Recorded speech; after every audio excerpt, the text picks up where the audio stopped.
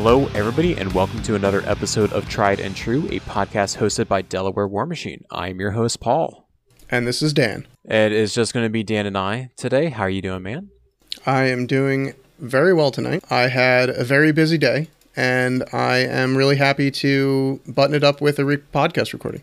It's been a while since it was just you and me. Yeah, brother. Yeah. It was I had a day off, so I got to go and spend the time with the family, and Lily's sleeping now, so thankfully she's doesn't wake up anymore while I'm doing this, so I'm happy about that. But let's get right into it, man. Folks, thank you so much for giving us your time to listening to this content. I mean, you taking your time out of your day to listen to us really means a whole lot, so thank you.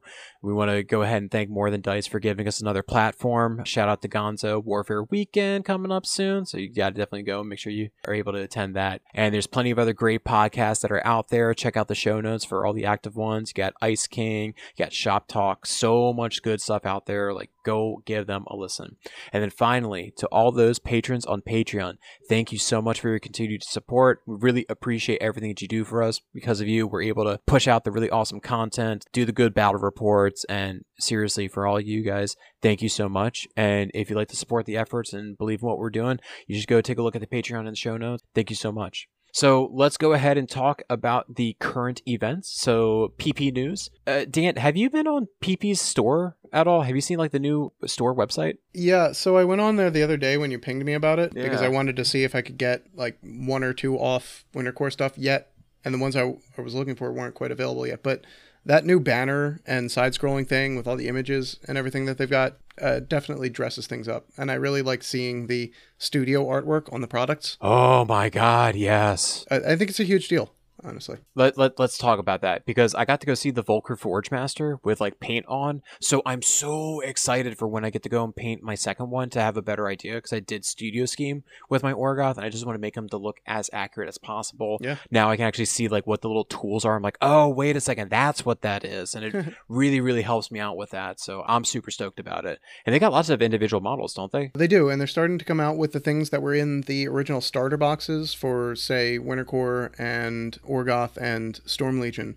New resin formula, right? I think so, but I was actually thinking of the singular available miniatures. Like, you can buy just a unit of Arcanus now instead of having to get it only available in the starter box. So I think that's, again, a step in the right direction. Now that they've pushed out those products in force, we're going back along. We're going to re-release them. If you just need one thing to complete your collection, here you go. I was going to say, because of the new resin formula, I saw Emmanuel ended up posting the pictures of the witches, and he said that they were one piece in like the dark black resin. And I already have, two of the original core boxes of the witches, but I'm honestly thinking about just picking up another one just to have them be a little bit hardier. I mean, why not have 3 witches like in a list, and like knowing like this one is going to be a little bit beefier than the other ones. Yeah. But to your earlier point, I even started seeing some more thumbnail images on the stat cards in the app. And I'm looking right now on the thumbnail for the battle mechanic. And like I just really like the paint scheme that they've done in the studio. So I'm going to try and go for that. But it definitely gives me somewhere to go now that I've got those mechanics on my painting table. And then, well, speaking about the app updates, right? So what has been out since we've got out? Chimera has been released, and just to let everybody know, it's September 25th right now. So we're just going off of what's been released. So Chimera's out. We saw the Hydric. Have you looked at that thing? Like, do you see all of the head options and stuff?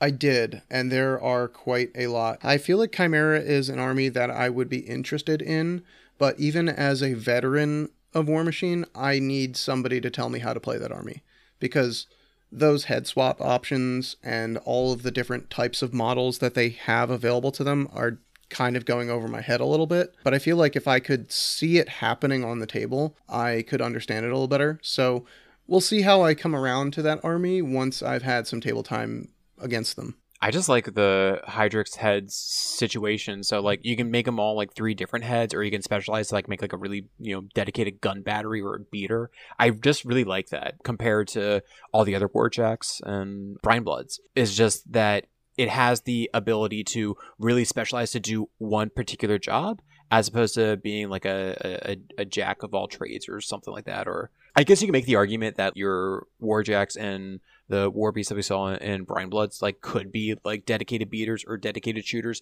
but it's just something with the Hydrix is just it's just rubbing something differently. I don't know what it is, but I think it just it hums, it strikes a chord. I don't know what it does, but I think it's doing it right. That primal draconic energy you're tapping into. Yeah, forever is what it. And then they ended up having multiple model updates. There's a text submission. You go take a look at the app updates. They were saying that there was things. And then did you see the Signar and Circle Unlimited got released? Yes. And boy, howdy, did they. So which one do you want to pick and talk about? Do you want to talk about Signar real fast or Circle?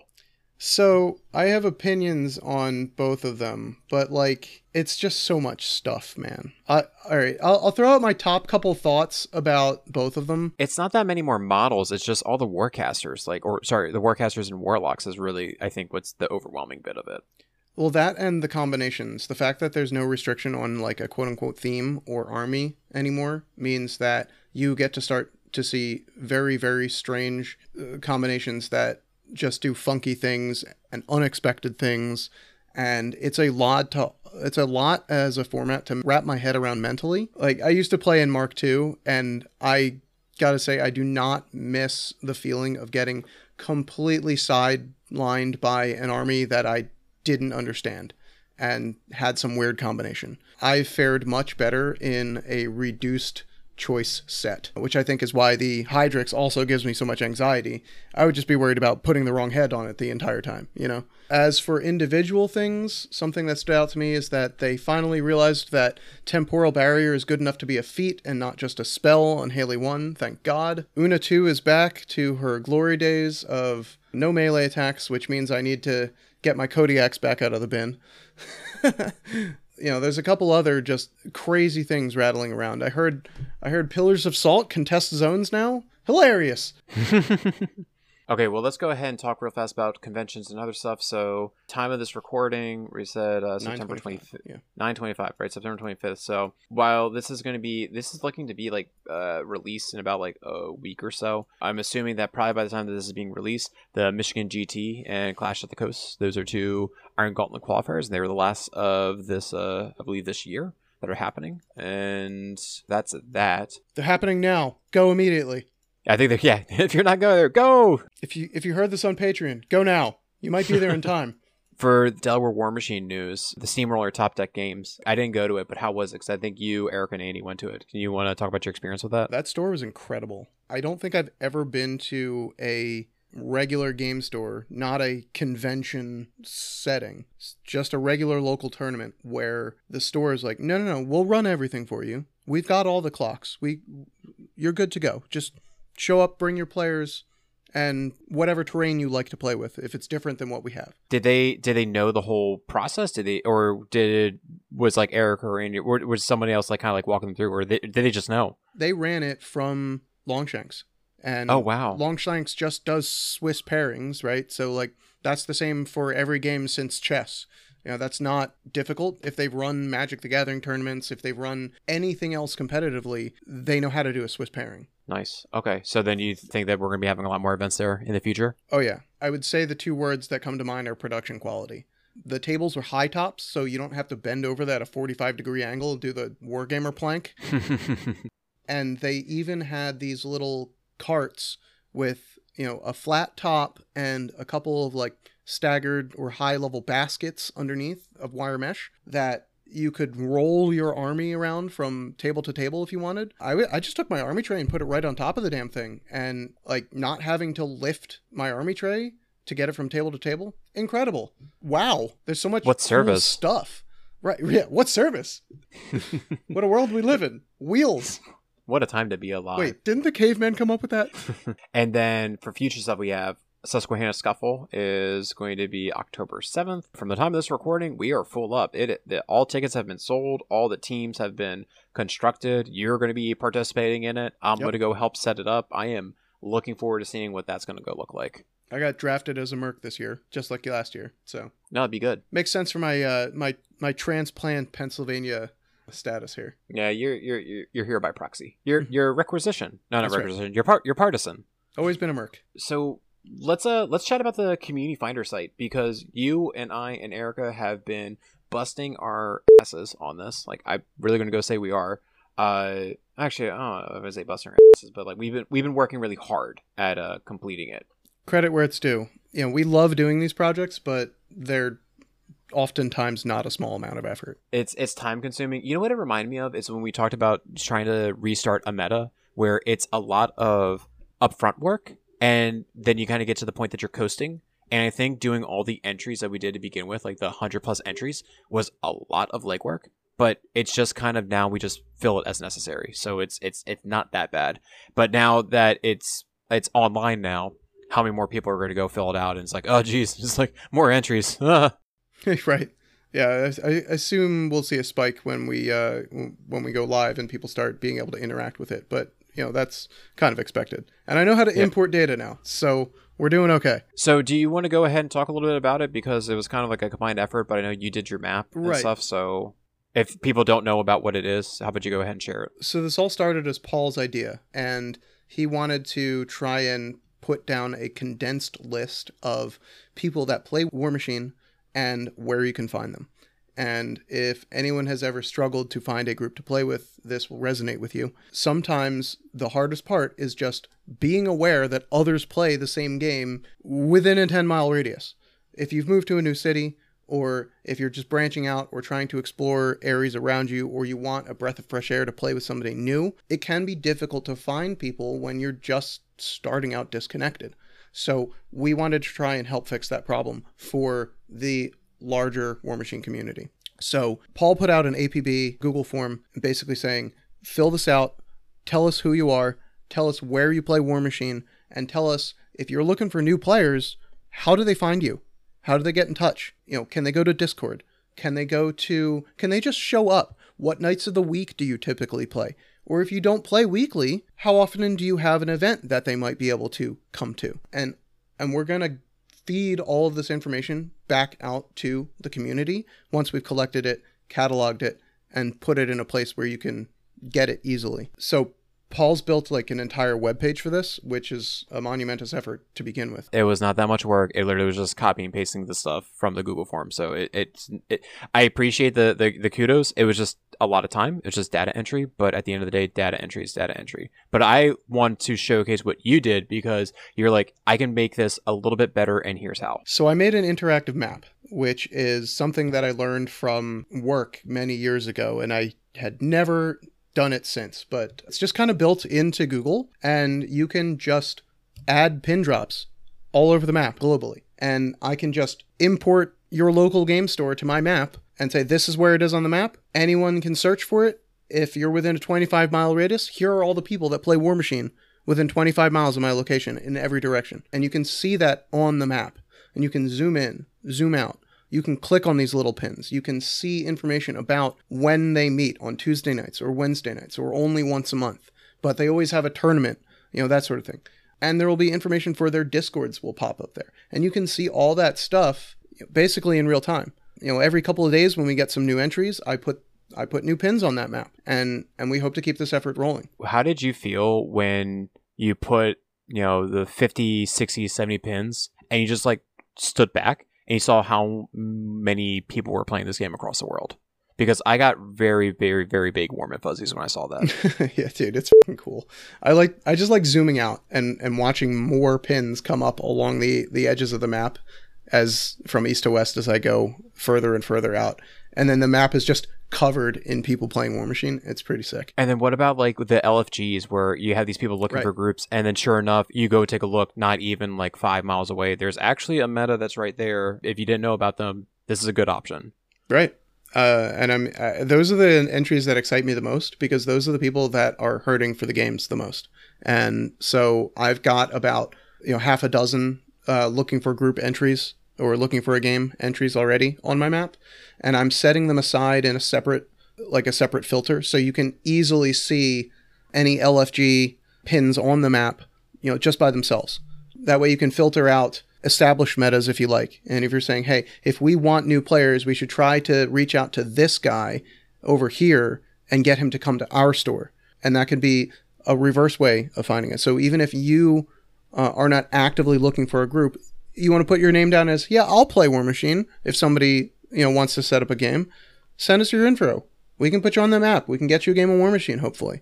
And, if half of the people that have already sent me information ever use this thing, I'll call that a success.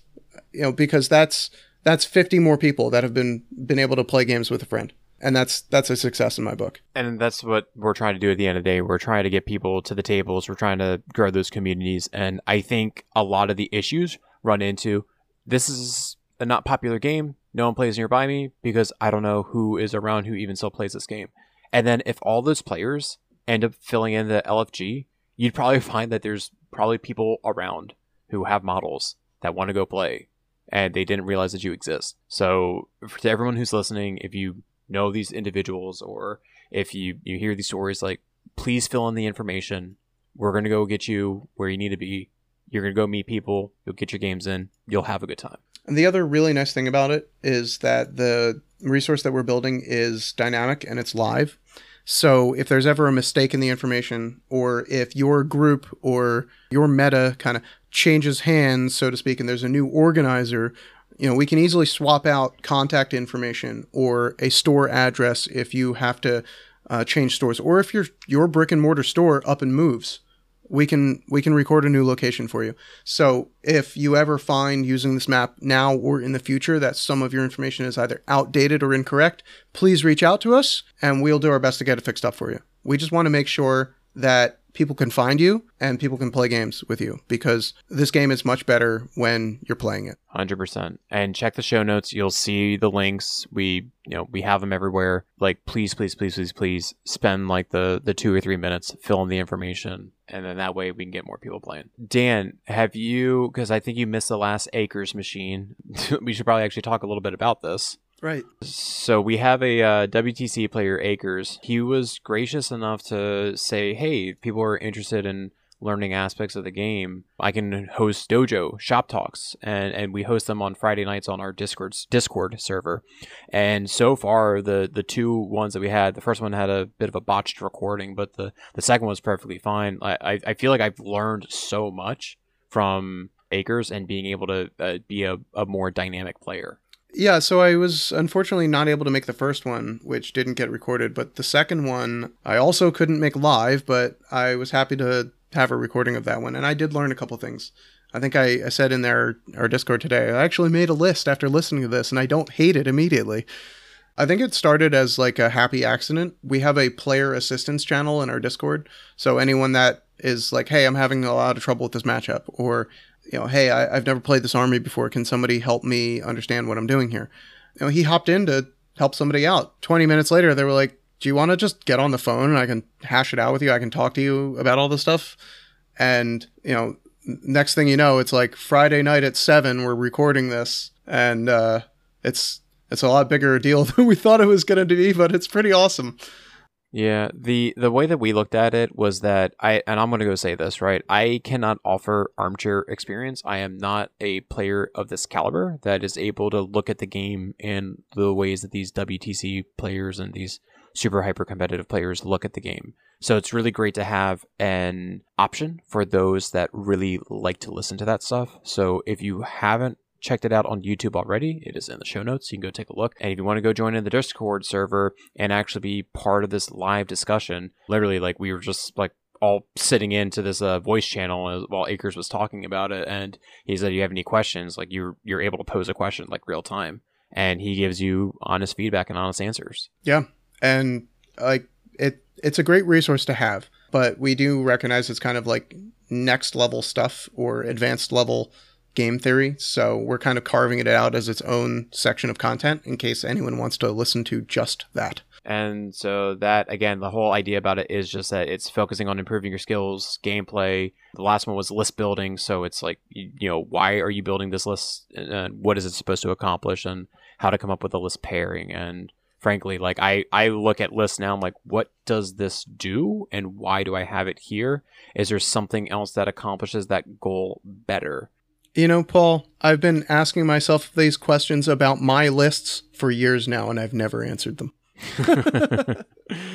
Well, with that, let's go ahead and segue to our last little introductory thing. We got the community spotlight. If you're not aware, with that Google form, there is a small section in there that says if you want to go and get highlighted, we'll go ahead and, if we have the opportunity, we can talk shop, bring you on, and have you talk about your meta. A quick caveat is that we're doing our best to add in community members whenever possible. But just because you say yes to this question on the forum doesn't mean that we can guarantee that we're going to be able to line up a schedule with yours or find a day to record, but we will do our best to try. Dude, it's actually very accurate because I think of all the things, like we have like over 100 entries, and I want to say at least like over half of them are saying like, yes, we don't mind going on. And if we're only doing one podcast a month, like we're literally, that's going to be like 5 years. Yes, please make no mistake. We have had an outpouring of support for this effort. And I would say 80, probably at least 80% of the entries that I've seen and entered into that map have had people saying, yes, I would love to be a part of your podcast. And I did not expect that many people to say yes. I'm sorry, but we will never be able to get all of them done. So please just be a bit understanding with us when it comes to that. We do our best to give you the option to be a part of this effort, but it has to be taken with a bit of grain of salt, is all I'm saying. I know I pitched the idea is potentially like maybe like we could do a podcast episode where it's just nothing but community spotlights, and that could maybe be a way to shore it up. I don't know what that would look like. I don't want to make any promises, but like that's at least an idea that I'm tossing around. And again, if that is something that is interesting to people, let us know in the comments. Give us some feedback. Let us know what you want to see and what we can offer you in a podcast, and hopefully we can make that happen. Yeah, the thought would be like, we're hitting the East Coast of the United States, we're hitting the West Coast, we're hitting Europe, and like that's how I would imagine like we'd go about doing that episode. Yeah, let us know, please. Like seriously, like comment if you want to hear that, if you think it'd be good stuff, and we'll see if we can make time for that. So on this episode, we have Endre from Oslo, Norway, to talk about his meta.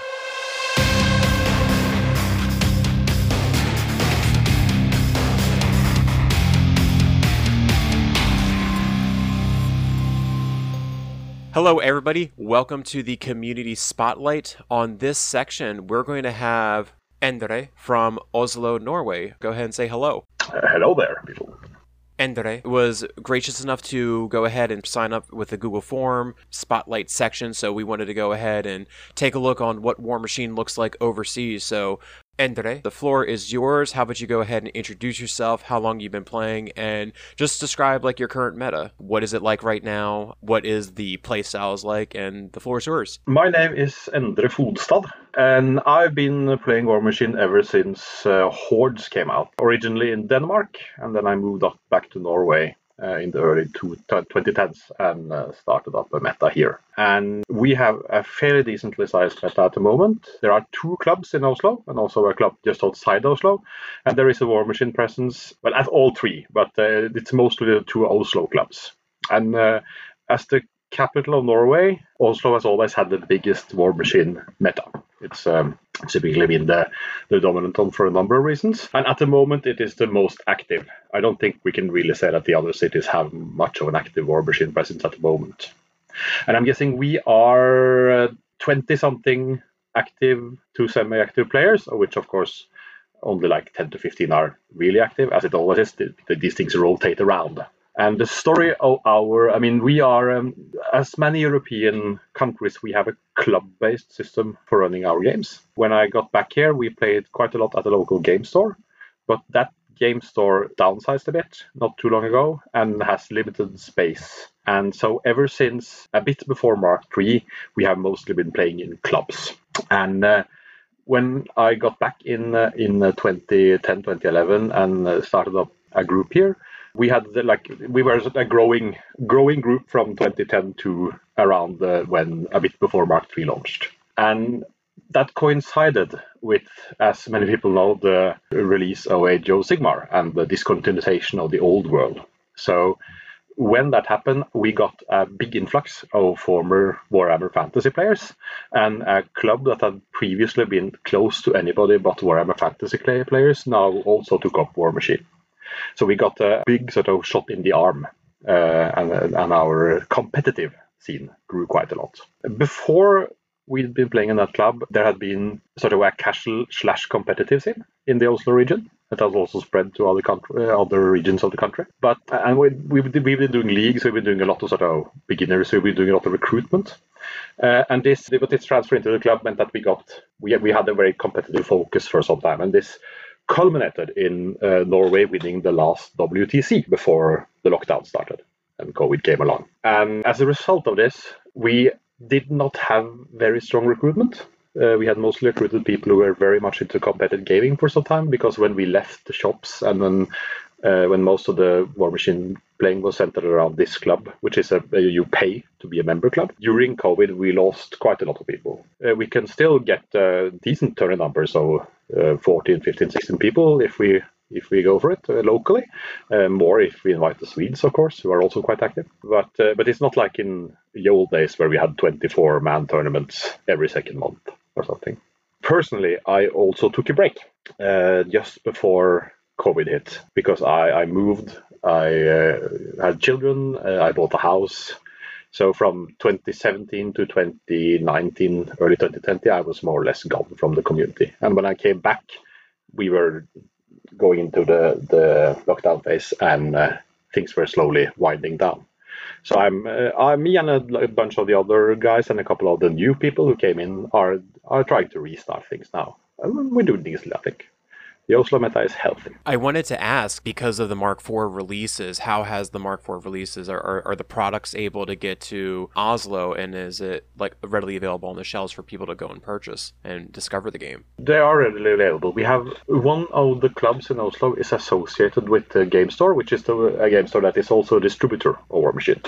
So we have product on the shelves there, but it's a small, this store has like a smaller sort of section of the club, which is open on certain weekdays, and the product is in the shelves there. There is very little product in miniatures, in the miniature sense, in the larger game stores in Oslo. They mostly only have Warhammer stuff at the moment. But it used to be, before COVID, they had like everything. It was Guild Ball, it was War Machine, it was things from Spartan Games, Warhammer, everything. But after COVID, things just sort of wind down for every game. So when it comes to sort of the gaming scene here now, COVID ensured that there's a big active AOS and fantasies and 40k scene, of course, and then there are small groups that do Star Wars games, Lord of the Rings, quite a tiny bit of Kill Team, and of course War Machine, but all those smaller game scenes are rebooting now and getting back up, and some games never got the foothold at all. It's amazing that you said about like it as a rebooting, because we're finding it similar here as well as online. We'll see the people saying like, I used to play back in Mark II,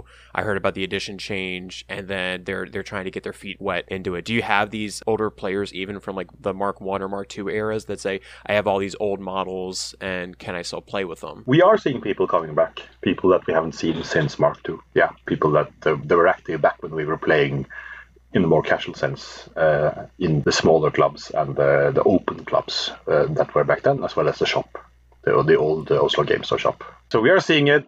I'm not sure I would call it a giant revitalization. A lot of the people who are playing are people who have played for a long time, but there are new people coming in, and they are playing the new armies as well as their old armies. That's really great to hear. And I guess to end this community spotlight segment, what are you doing in your area to bring people in or help champion the game, and what are some lessons learned that you have that you could share with the greater community as a whole, so that way we can make sure we get these players to the tables and get these potential players who just like discovered Orgoth or Storm Legion for the first time say, nah, this is actually a real like awesome game, you should definitely check it out. One of my main focuses is getting 3D terrain, or rather 2.5D terrain, back on the tables.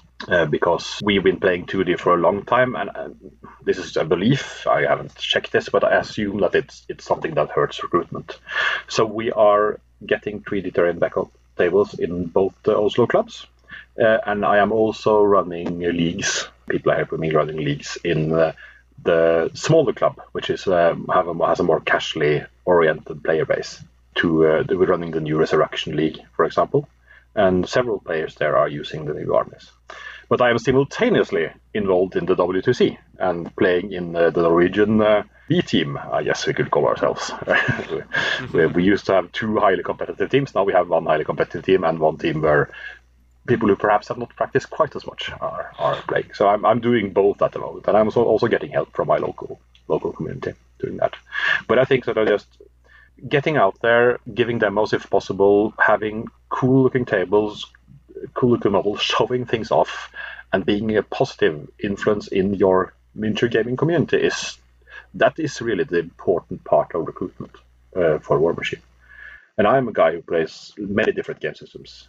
I just have a focus on War Machine at the moment. So to go ahead and end this, I wanted to ask people who are in Oslo or in the surrounding regions, maybe in those other towns that had War Machine metas, they don't exist anymore, but they want to get back into it. How can they get in contact with you, or what's the best way to reach out to this gaming club that you were talking about? There are 2 gaming clubs in Oslo and also one in Drammen. The 2 in Oslo are called 2D6, or Spillforeningen 2D6, which basically just means the gaming community 2D6.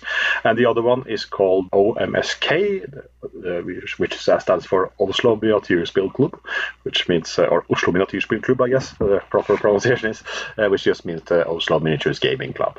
And both of those have Discords, and both of those have Facebook groups, and you can find those both on the War Machine community and Hope community page. I have added them as venues for playing War Machine on the PP community, and you can also find them. I think I sent the links when you did your community tracker, and you can find me or anyone in our groups really through both of these clubs. Is the easiest way to do it. You can also contact Midgard Games, that is the distributor of War Machine in Norway. He'll get it over to me eventually, and we are playing every week. Usually it's Wednesdays at 2D6, which is down on the center of Oslo, and Thursdays at Omsk, which is up on the Ensjø region, which is about 5 minutes by subway away, and also on Sundays sometimes in both clubs. And you'll typically find the more competitively oriented players will be playing at 2D6, whereas the more relaxed players will be playing at Omsk at the moment. Endre, thank you so much for your time hanging out with us and being able to share about your community's information. We'll definitely make sure that your locations are flagged down. If you want to go take a look at the community site, because it is published at this point, if you go take a look at Oslo, Norway, you're going to see all these locations that he talked about. Check the show notes for those. If you're interested in having your community highlighted, we have the Google form. If you end up filling it out, we may be able to find time and plug you into the show, so that way people can, in the surrounding area, can know that games are being played, and you can get more people to the table. So again, thank you so much for coming on to the show, and again for giving us your time. Thank you. And Swedes and Danes, you have not, as far as I can see, added to the Google sheet. Get off your lazy backsides and do it. I know you're there. I speak to you. I'm playing you on War Table. I appreciate it. All right, cool. Thank you. Thank you. All right, and with that, we'll go ahead and get back to the podcast.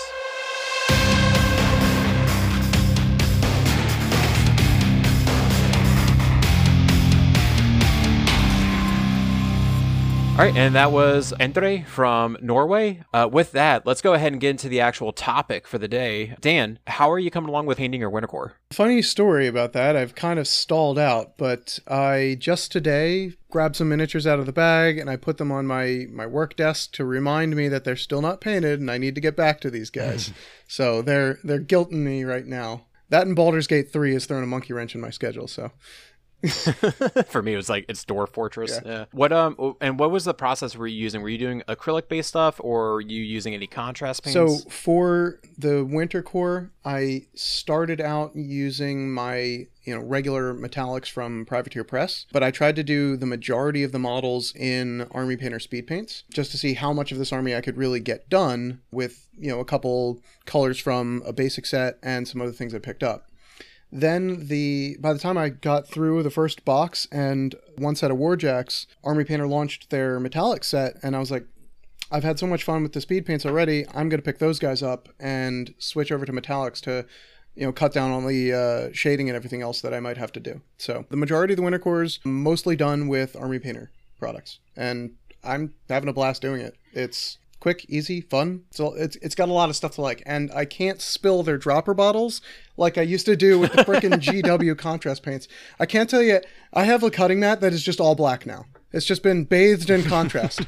I don't know what to do with it. No, I was going to say, because one of the biggest things I've been enjoying, because I've been using the speed paints as well, when 2.0 came out, I ended up saying that because the Orgoth army, I don't really have the time to do as much detail work as I used to, so the speed paints were able to be a happy medium. And I have to say, man, like the stuff that I am able to pull off with it is really good. Everyone always comments on my rock harriers, like how good they look. And the other night I just finished my Siege Tarrasque and it just looks like it just slaps. It's such a great paint job. It's just such a great result.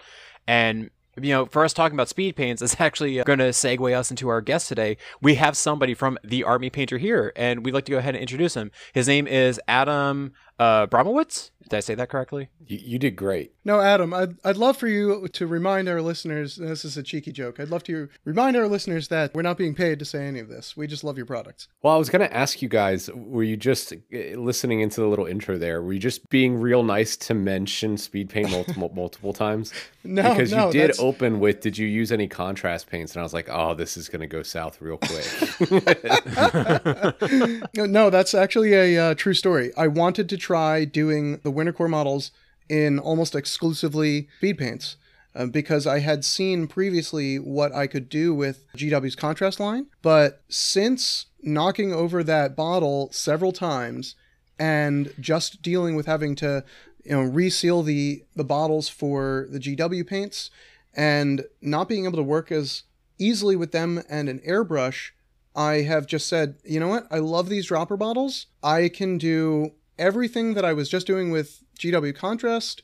I can do with Army Painter. I want to give this a shot. This is how I stretch myself as a painter for this project. I want to do it as much as possible in Army Painter. Yeah, and Adam, I wanted to mention, I mean, and we'll talk about it more, but being a dad, and I always like say being a dad now, but in all seriousness, like between my family commitments and my work commitments and doing the podcast and still trying to find time for the hobby and stuff, I just don't have the time to like paint models like I used to. And it was when I ended up getting the Army Painter like 10 set, and I think Dan and I got it. We got it at Nova 22, yep. Right? We got it like for the team event. Yeah, and like that's where we ended up getting it, and I played around with it. I'm like, holy shit, like this stuff is like really, really nice to work with. So when you end up having the 2.0 launch, I was going head first into it, and I knew that at least for when I was going to go pick up a Mark IV Army, I knew that this would be able to get me from point A to point B from not painted to painted Army. And the compliments that I get for it, I mean, it's not anything that's going to go win a competition, but the fact that it looks good and I get compliments on it just shows that the product is really top notch. And kudos to the company. I'm really proud of actually both releases, Speed Paint and the update, because I think both were extremely viable products and versatile products. And it's just it's we get to hear people all the time saying that I'm painting more models, right? So that's always good.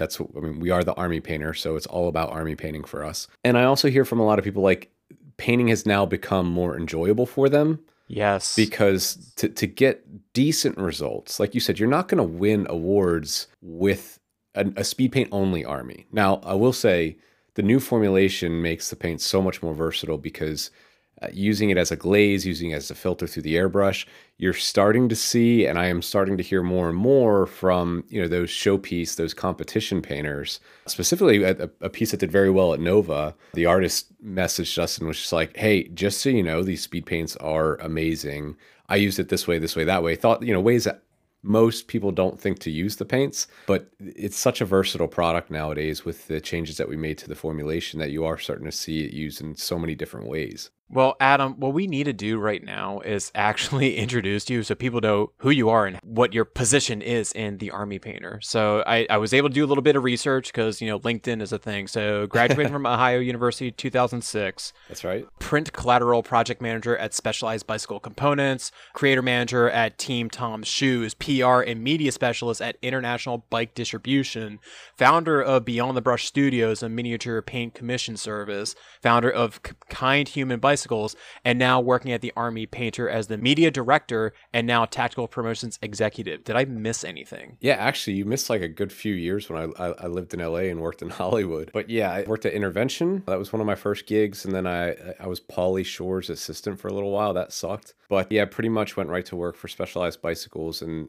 turned my passion for video creation into kind of more of a marketing career. I've always wanted to work with products. I think when I went to school, I had actually had dreams of making a Warhammer 40K movie.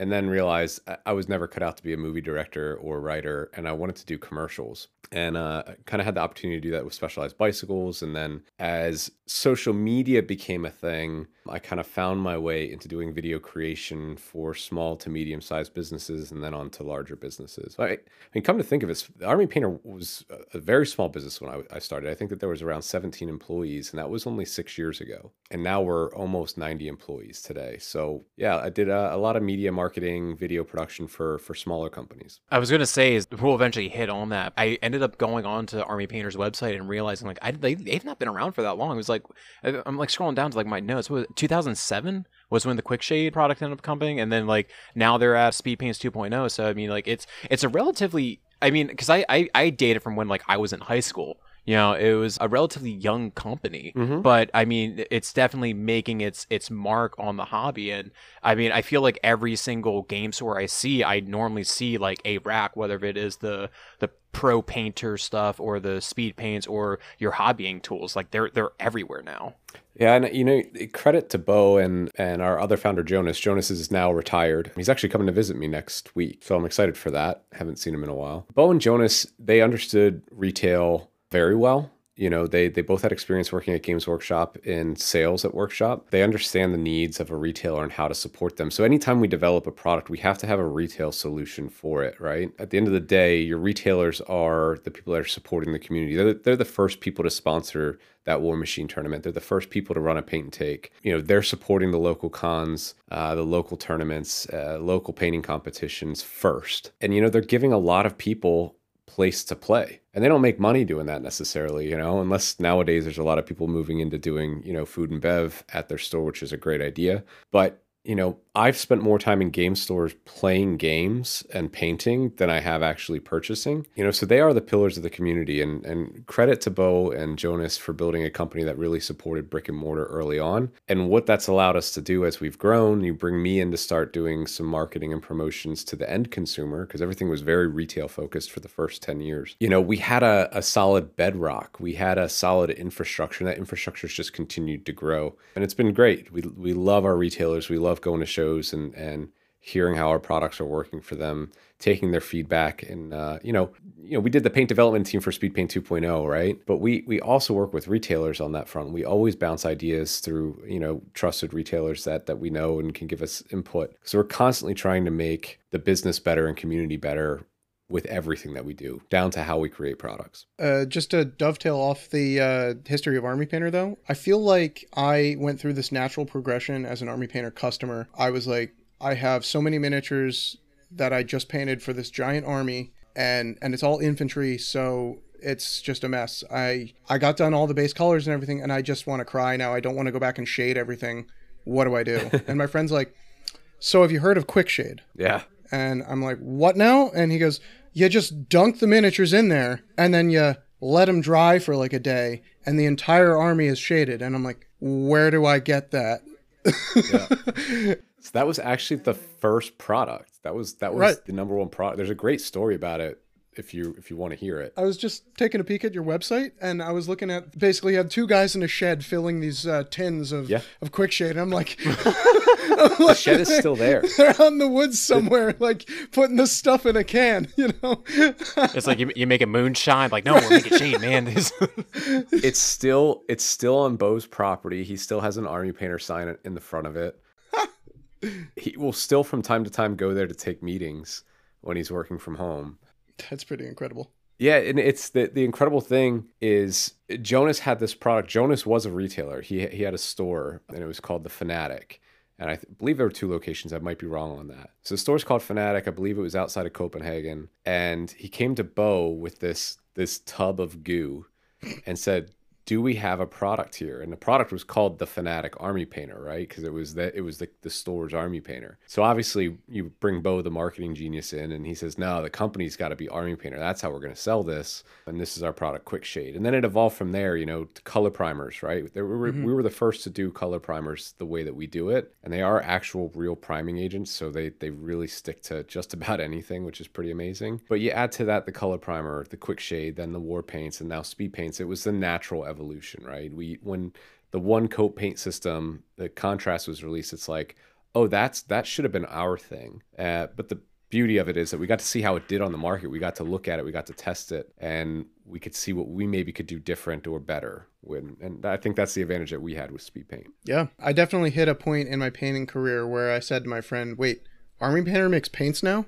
Seemed funny at the time, but I guess I had never actually put two and two together that the paint from Army Painter wasn't your flagship product. And to see that, evolve in this way is, actually a compelling story. So, congrats on that history and helping bring them, for lack of a better term, into the, 21st century with your social media endeavors and everything. But I think what Paul and I really want to talk about now is the Army part of Army Painter. Yeah. We put these models on the table. We like to see all different colors all over them. But when it comes down to it, we're here because we love playing a game with these paint shops that we're so proud to display.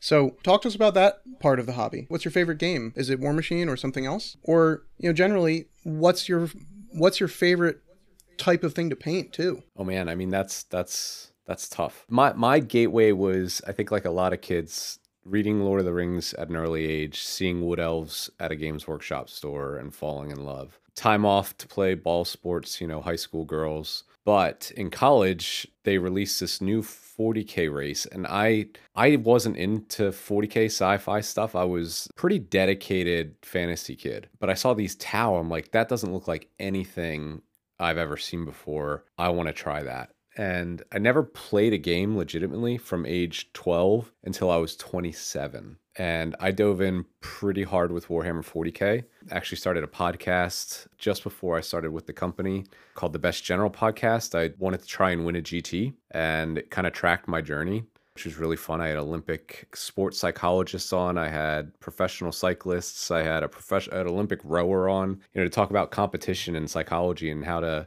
just take a different approach to trying to win a toy soldier game, So I was pretty hardcore 40K for a long time, and now that I'm not playing competitively, I've started to branch out more. I have a Conquest City-States army waiting to be painted. I have had some War Machine models that I liked. I don't even remember what the names are, but I've painted them in the past, and they're somewhere in a box because I recently moved. I helped Victoria Miniatures recently. She launched a new Rough Rider squad, and it's really cool approach. It's basically a horse chassis and legs of a rider, and there's 5 or 6 different factions that can, or styles of riders that can go on top. And I've had this long-held dream of doing a Polish Hussar-themed Astra Militarum 40K army. And Dave Taylor, who's a world-famous painter and one of my childhood idols, put me in touch with Victoria saying, hey, Adam's got this idea. He wants to do a Grimdark Hussar army. What do you think? And I got to help her with the designs that went in her most recent Kickstarter. So I just painted 30 of those. That was really fun,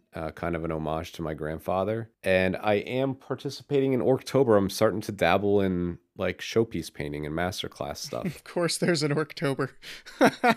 Yeah, Orktober's great. It's if you're not familiar, but basically everybody on the internet that paints miniatures, especially Warhammer miniatures, paints an orc of some sort during Orktober. And right now, there's probably 8 of us at the company that are participating in our own, intercompany challenge. That's actually a lot of fun and definitely builds in community.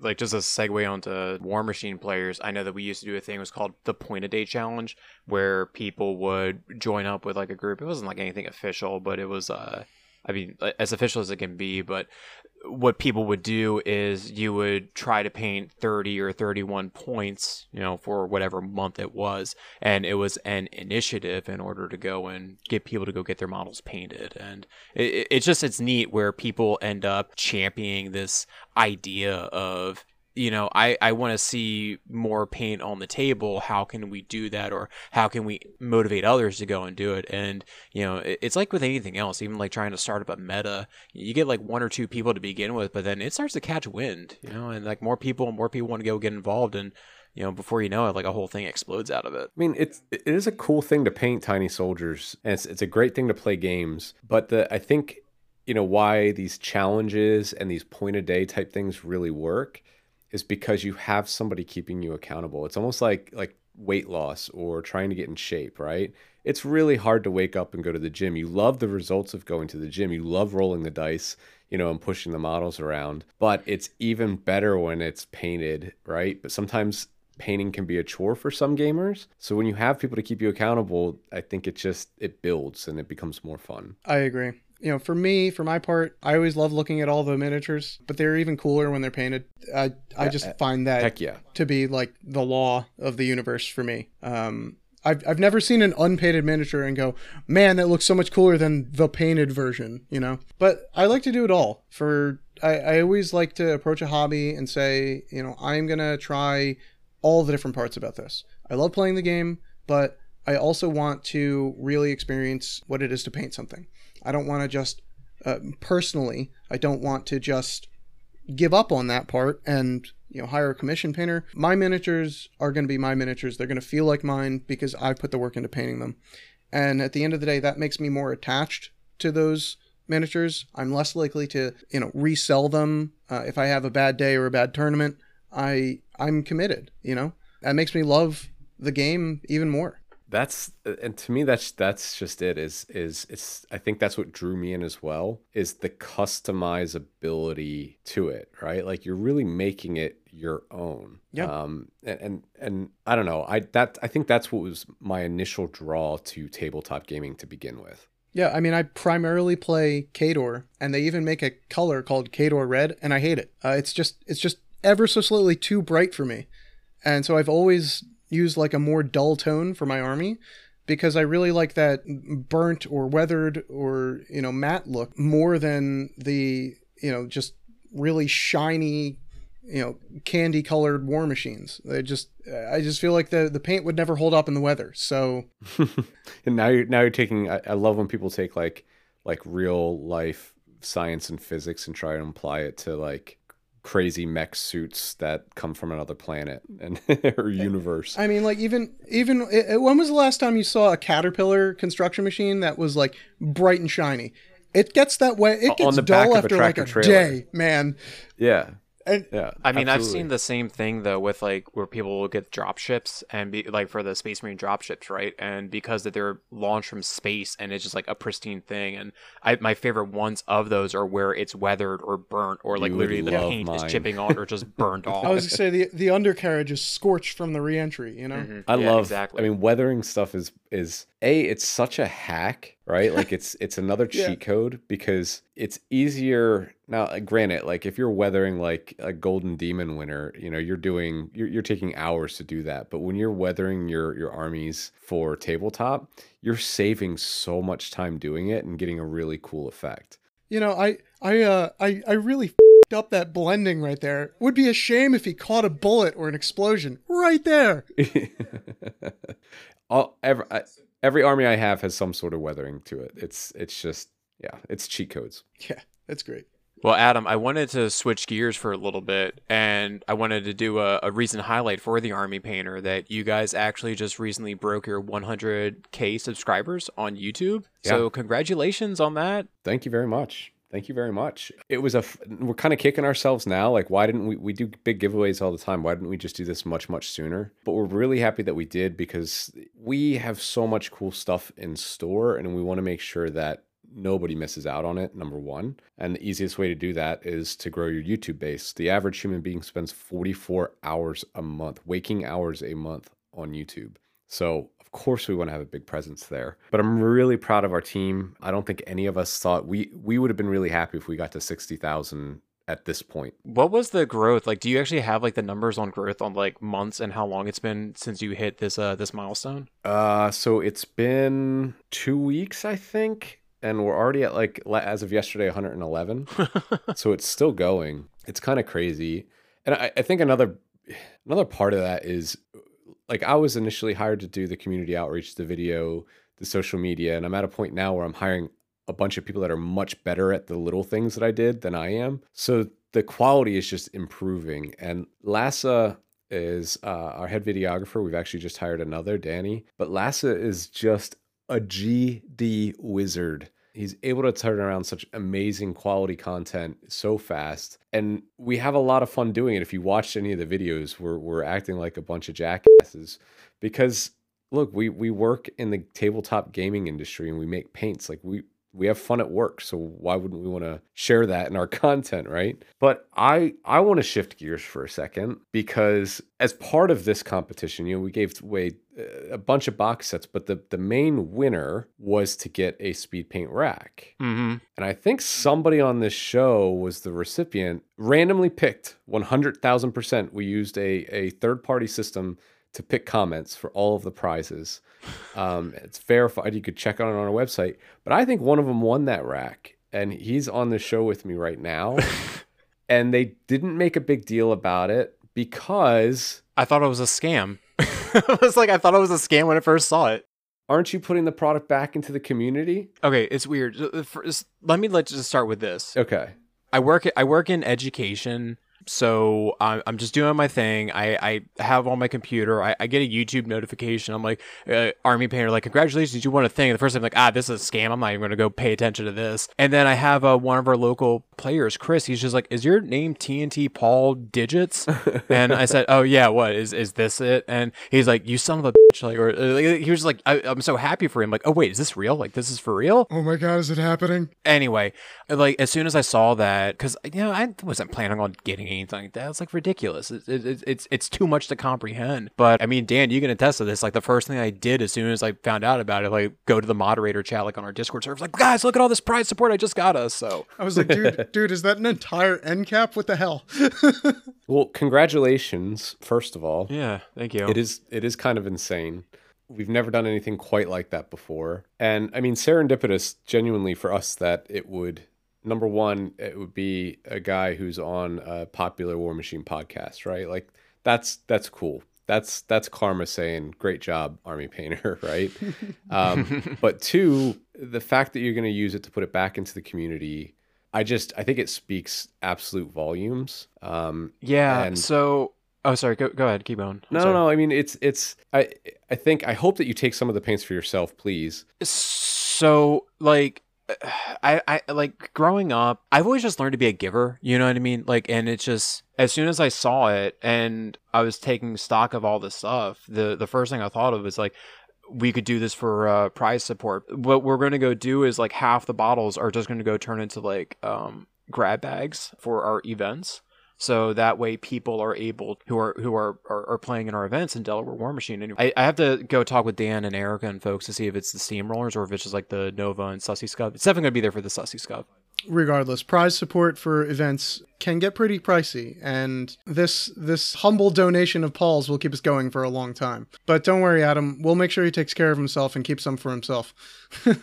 Well, no, like, so the other half of it, I was talking to everyone else, is what I want to do is a community library. So for our players who are in Wilmington, if they want to go borrow any paint, just let me know and they can just use it and then give it back. Because again, like as Dan and I were talking about earlier, like, these products are so phenomenal that it wouldn't be right to just hold on to them and like not give them to anybody. So, and I mean, like, I'm not going to use every single paint. Like I'm not going to own enough models to use all this paint. So why not allow other people to go get the use of it? Yeah, he's not wrong. I can paint like a ton of miniatures with maybe 5 drops of the stuff. So Yeah, so like for me, it's like half of it, like it was 4 bottles of each color. Half of them is going for prize support for grab baggies, so people can get like anywhere between 3 or 4 bottles. Like, I just figure out like the math for that one.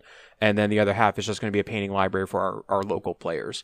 So that way, even if our local players like win a drop set, they get the prize, they could just keep with the community library and let somebody else who's maybe traveled who can't use the paint library. Yeah, ultimately, I think the goal is to at least just get the word out about the products, right? So someone wins 4 bottles at a tournament, and then they come back and they come in the next week and they're like, I tried painting this miniature, but I don't have this color. So we lend it to them, and they bring it back next week, and they're like, all right, well, that was so good that now I need to buy that. So now they're purchasing, more paint off the rack. And I was just going to say, like, hey, to all the community, because inevitably, I'm going to look and our sales are going to drop in Delaware, right? But, no, kidding. I'm sorry. No, absolutely joking. But, if you do, to any of the players out there that are going to benefit from this, if you do like the product, next time you go to a shop and buy, your new unit or new miniature, throw a bottle of paint or throw something else on there as a thank you to your retailers. Just show your support to them if you can. Yeah, I was just going to say that too. It comes back to what you were saying earlier. They're the pillar of the community, right? So we really need to make sure that we speak with our wallets and we give back by rewarding those companies that make the products that we enjoy. You pay for those products above all else because you want them to keep doing the good work that they're doing and giving you that product that you like. It's not even that, but also giving you your place to play, right? And we Yes. even talked about that in like the first series. Like if you don't pay and they go away, you lose your place to go and get your games in. Yeah, and there's no game store owners getting rich. It's people that own game stores. They do it because they love it. They do it because they like to give back. They do it because they love the games. They love the hobby. I've not met in my many years doing this a multi-millionaire game store owner. So they do it because they love it and they love y'all. So anything you can do to support your stores, please. Yeah. Anyone that's got a ton of money and runs a game store, well, let's just say they weren't making that money off the game store. Yeah, they have another job. Yeah. It's all of their other properties. But Adam, just going back to the previous point, that for Army Painter, thank you so much for the rack, for the opportunity for us to be able to share it with so many people. Like it's a great way to punctuate an era. Yeah, that's a great way to say it, Dan. I couldn't think of a better way or a better winner for that matter. We give a lot back to the community as well. We have supported tournaments with tens of thousands, hundreds of thousands of dollars in prize support every year. So we know the struggle. We recognize it as well. So the fact that you guys are then in turn doing it very much speaks kind of to our DNA. And I think it's so cool. So thank you. I just have to say, though, if I ever make it to Delaware or, the greater Philadelphia area and end up at like a War Machine show or tournament and I see an unpainted army, I'm going to be super pissed. They're not with us. Putting on the spot now. Yeah, Adam, I do have to say it's great work because it really does, in fact, translate to customers. I mean, Paul and I were telling you earlier how we literally got our first set of army paints, over just about a year ago now at that last Nova convention. And I had been using GW until I got that box set. And I started using your paints and I just said, nope, done with GW. Forget this. And that's the dream, man. That's what success looks like. So congrats on that part. There's a lot of companies, they say work hard, play hard, right? And that's kind of their motto. And this isn't lip service. That's the truth at our company. Whether we're playing games or just having fun at work or having a killer Christmas party.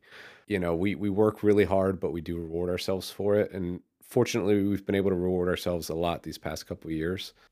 We bust our butts. We're competitive people, and it really drives us to do well. And, at the end of the day, we're hobbyists and gamers too. So we just want to do the best thing and make the best products that we can for the people that we play games with, So I appreciate the recognition, but we're all very fortunate to work in a field of work that we love, right? Hell yeah. You're here. 100%. Well, Adam, what we want to do now is move into the next segment of the show where we actually had some questions for you and the Army Painter. These questions, we did not let you know ahead of time, so these are honest things. This sounds like a fun game. Let's go. So I just want to do this because I always like asking the dad question. How do you find time balancing your hobby now with your work, your two girls, and a company that focuses on keeping people outdoors and not at the painting table? It's I will say since COVID, it's been more difficult, and we also, we live in Louisiana now, and while there's a solid scene here, it's not a huge scene, so my gaming has been an all-time low, but I've been pushing myself in the hobby aspect. So, fortunately, I do work in the paint industry, so I have to test product quite a bit.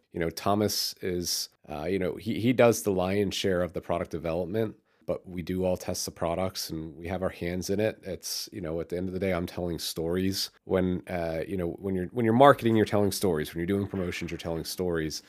I have to understand the product all the way through so that I can tell the best story about it. And I like to push the product through its paces. How do you test products? You paint miniatures.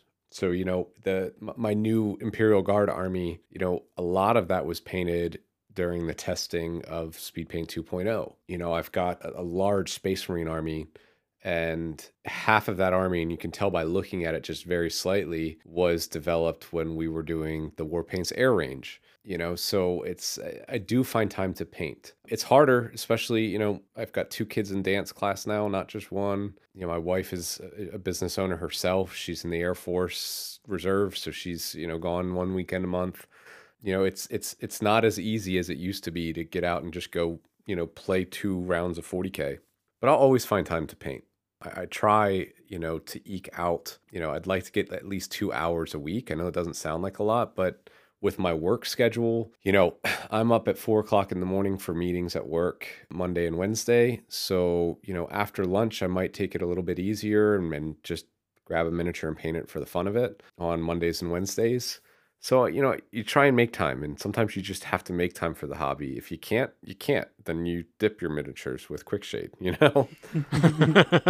Speaking of innovations in the hobby section, I think I'm going to have to ask the elephant in the room question for my first question. That is, do you know what Slapchop is, and what do you think of it? Okay, so A, I love Slapchop. B, I love Rob, the Honest Wargamer. He is one of the greatest ambassadors for the hobby community. So he's the guy that kind of invented it. Now, Rob has always told me that he doesn't like painting. And he's like, hey, do you want to see this video? I think I've developed a new way to paint miniatures. He sent me the Slapchop video before it went public, and I thought it was hysterical, number one. Number two, what he was doing was not a new technique necessarily. It's something I've been doing for many years. Actually, if you go watch the first speed paint how to use videos that I did a long time ago, we actually did something very similar to Slapchop with the Zenithal airbrush highlight. At the end of the day, anything that gets people enjoying painting miniatures, I think is a good thing. So I think we all owe Rob a debt of gratitude for, those of you out there that Slapchopped for the first time and learned to like miniatures, or maybe got an army finished because of it.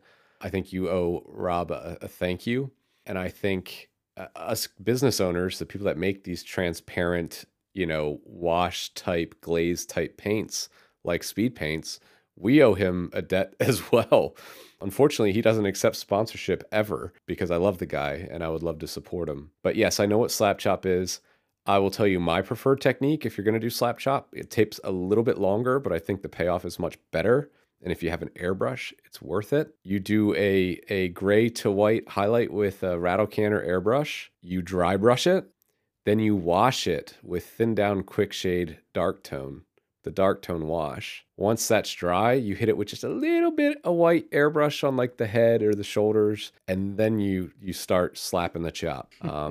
Give that a try. I find that yields the best results. That's awesome. That's a whole nother layer. Literally, it's another layer. I feel like I had the same kind of experience as you when I first bought into the contrast paints I'd been using. I went to the guys at the hobby store and I was like, I've heard that these can be difficult to use, or that if you don't use them correctly, you're not going to see it how you like it. What am I doing with this product before I purchase it?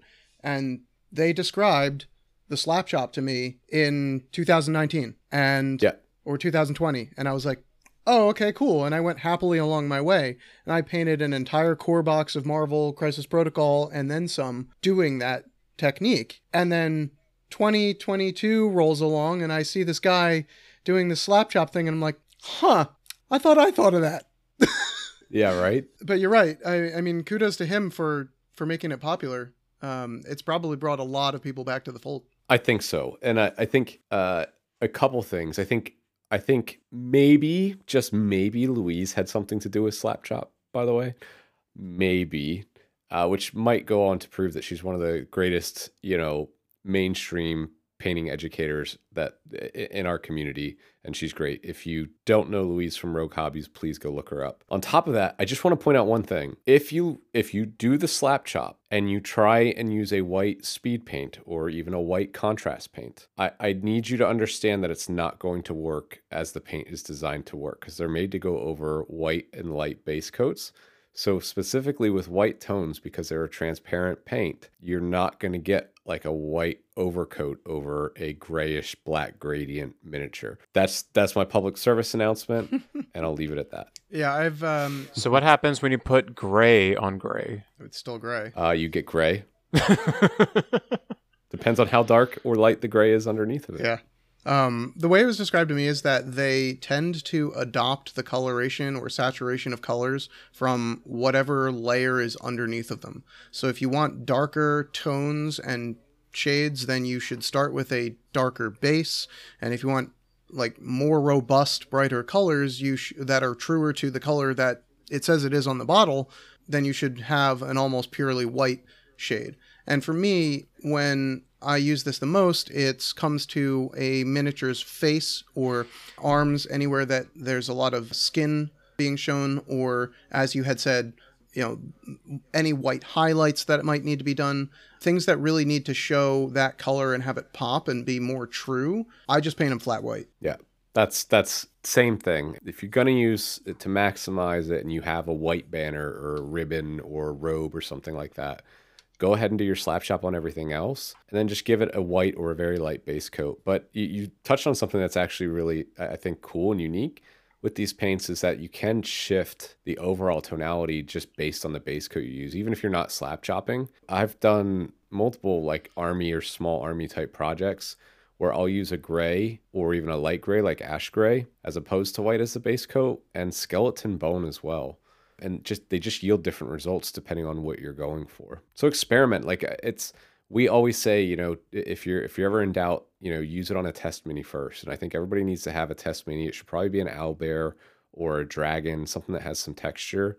Try it on a test mini first if you're ever in doubt, or multiple test minis when you're trying to pick out a scheme and cheat. Find your ways where you're going to cheat, You know what makes a great palette? WizKids makes this excellent Beholder miniature that has a ton of different types of texture on it. So it's got like scales, but it's also got like teeth and a tongue and eye stalks and that big eye. And the float stand. Like there's a lot of like palette to work with there to really test some things out, and it's all in one miniature for like $20. It's a great deal. So I actually wanted to dovetail onto you were talking about with experimenting with paints, and being a science teacher, I love running experiments with my students, with changing variables. Are you able to just talk about this process, not having to go into the weeds or the details of it, but how the formation of speed paints was, like dialing in the pigments or the mediums or those, like what does that look like? Like, is there a notebook with like with values in it? Like what does that look like? Well, it starts for 2.0 is a little bit different, right? With the first edition, and love that you're a science teacher, by the way. My dad's a chemist by trade, and I have a family of chemical engineers, and he's actually been an invaluable counsel, because he's worked with paint companies at the mass market level before, so I could run ideas by him. Great product out there called Dirty Down Rust. It used to be called Model Maker's Rust Effect, which I love. Everybody at the Army Painter is a big fan of it. And I just kind of like cheekily asked him, I was like, how would you make this? He's like, oh, I know. After seeing it once, he knows exactly how to make it, right? And I always find that the science aspect of it really cool, even though I'm not a scientist. But at the end of the day, with paint, you're working, even with something like speed paint, a one coat paint solution, you're working with three basic ingredients, right? You're working with pigment, whether that's a powdered pigment or it's a liquid pigment, right? You're working with a base that's going to be, with something like speed paints or war paints, you're working with an acrylic resin base, right? And then you have a solvent, and a lot of that solvent's going to be water and some other additives to achieve desired effects, retarders and things of that nature. So with speed paint, obviously these paints are different than a standard acrylic paint because they're more transparent. There's very little to no oxide in the base. There you go, science teacher. TiO2 is a titanium dioxide. It's in your food. It's in your shampoo. It's in your toothpaste. It's what makes things white, essentially. These products have a lot less to none of that in there to give it coverage. That's what gives paint coverage. So that's why speed paints behave the way that they do, but they're also insanely pigmented in comparison to a standard acrylic. So they become more fragile, right? So we play with different things, different fasteners, different things to suspend the pigment. But with developing 90 colors, while also trying to reformulate was a bit tricky, right? Because as I said, that it's a more fragile paint to begin with because there's more pigmentation, there's less resin for the cure. You're adding retarders in it to allow it to flow more. They're slightly glossy but dry matte, which is just some weird magic that happens. The 24 colors in the initial range, 23 technically, it was very simple. We just had to pick the key colors that people needed. We thought that that would cover everything that anybody would ever need with these paints.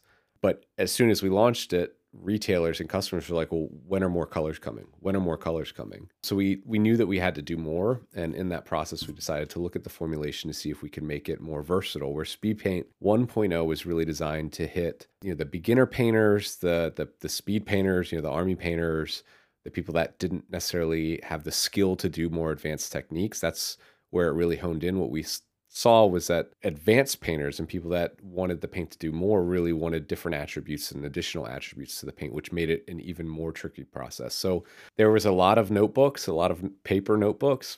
There were a lot of Excel spreadsheets documenting percentages and changes, ratios, and this went on for a very, very long time. And it's a lot of back and forth, and it's a lot of mixing and getting right. And then you add to that environmental things that can happen and time. And so creating paint is not, it's not an exact science. And I think that's kind of what makes it fun.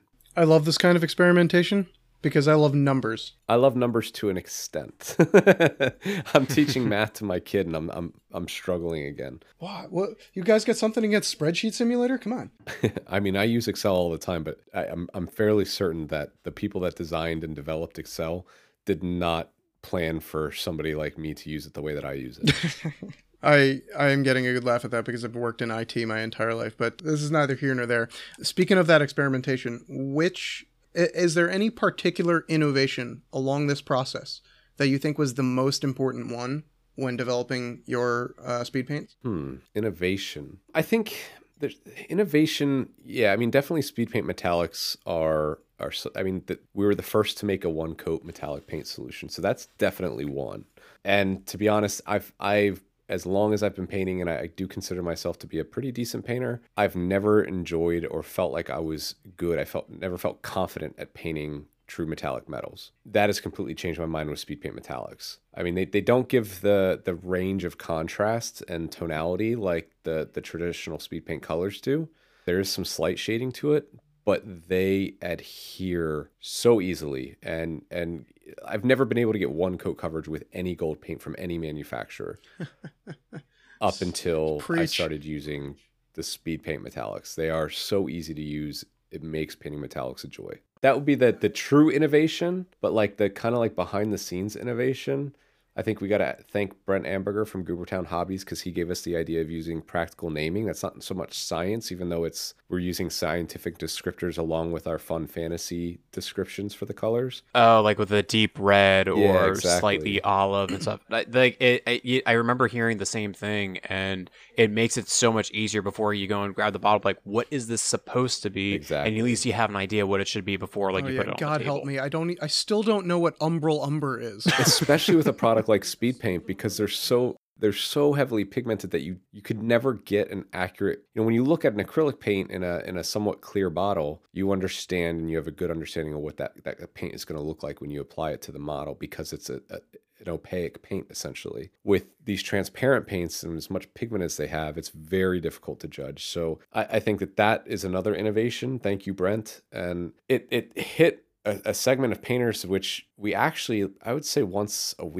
every other week, we get an inquiry on social media or through customer service from somebody who's colorblind or color challenged, and they're looking for the right color to add a highlight, and or a good color that would be a complement to the one that they're using. This will help make that a little bit easier for some people that are color challenged, I believe. But my take, like my favorite bit about Speed Paint 2.0 is we started to include more titanium dioxide in some of the colors, a specific color like Howling Sand that Dana Howell developed, and some of the pastels that are in the range. Just because it's almost like a hybrid speed paint / war paint. It gives you a little bit of coverage, and it just gives a different effect. They're great. The pastels are great for glow effects, and magical effects. So that was like a low-key innovation that I really liked. It's not really an innovation, but it's just something that we did different with those colors. So speaking on that innovation of the metallics, one of our resident painters in our meta, his name is Chris. Hi, Chris. And he was asking if you could answer a question for him. In that, are you considering expanding or adding to your speed paint metallic colors in the same way that there was an expansion on your metallic color war paints? And I think the colors he's referring to is, I think it's like Metallic Colors paint set, like the Azure Magic, Elven Armor, Zephyr Pink colors, glittering the green, colors. gemstone red, So the short answer to that is no. The long answer to that is you never know with our company. A good indicator that it's not going to be anytime soon, because we launched war paints and that retail display many, many years before the Metallics color set came out. And truth be told, I think if you look at all of the box sets that we have and even categories, metallic colors do not sell well, believe it or not.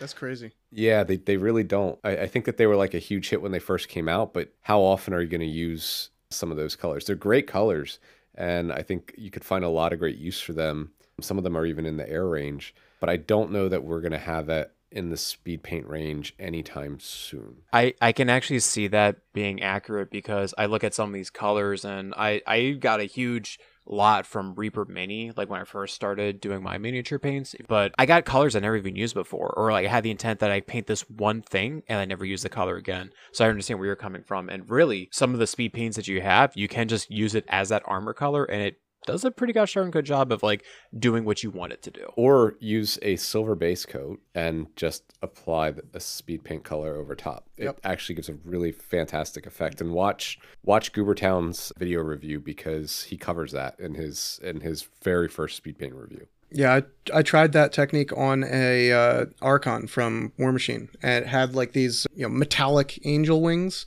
kind of, and I painted the whole thing like my normal metal color, and went over it with a blue, and it looks iridescent. So I can second that. It's a neat. It was a neat experiment for me. So Adam, because you were talking about your time of painting, right? And you said that you are a good painter, but like not the like I don't know if you said expert or so, but I just want to get your opinion on something. Sure. Where when it comes to miniature painting skills, I think people can argue that the pinnacle is being able to do freehand designs or non-metallic metals or something else. As a painter, a miniature painter, what do you think these skills shows peak performance in the hobby? And then follow-up question to it, what curriculum or process would you refer to somebody to get better at painting or to learn these skills? So I think the pinnacle is something like non-metallic metal. When you've achieved the ability to do non-metallic metal, you are now, I think, a good painter. And we actually had a tutorial come out with Thomas, who painted some of those Rough Riders that I spoke about a little bit ago. And he did probably the simplest non-metallic metal I've ever seen. It was absolutely incredible. So I urge you to go check that out. Yeah, so non-metallic metal is kind of one of those things, wet blending. Once you learn how to wet blend, or even, it doesn't even have to be wet blending, but like when you learn how to blend in a manner that works for you. Like I paint with a lot of texture, so stippling and feathering are I even employ crosshatch in a lot of my painting when I'm doing higher level stuff.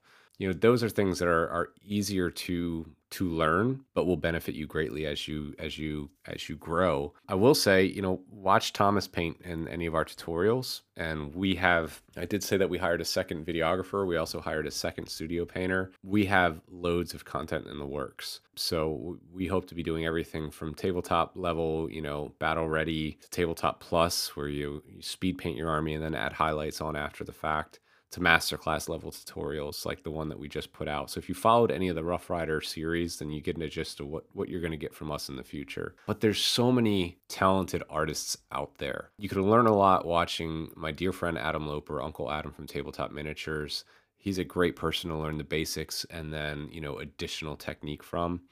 And then Sam Lenz, for me, is a paint god. You want to see the best techniques explained from a true artist who understands how to communicate it, go watch Sam Lenz on YouTube. He's incredible as well. And there's loads of other people. Vince Venturella is great. I mean, he's a born educator and a very fantastic painter. He's got a great YouTube channel. Those are the best places to do it from home. But I think that, and also Rogue Hobbies, got to mention Louise because she's great and a great paint educator. But go to these events, go to Nova, Go to LVO, go to Adepticon and take a class from somebody you've never heard of before. That's another great way to learn, because you're going to learn from some of the best. Somebody like Caleb Wissenbeck and from CK Studios, he does loads of these things. Thomas is constantly going to seminars to either teach, participate, and as a student, and that's why he's developed to such a high level. He was just at one last weekend, and I think the number one thing that you can do, I would say two things, is push yourself, try different things, and don't be afraid of it, because at the end of the day, it's just paint. You're not going to ruin the model by painting it.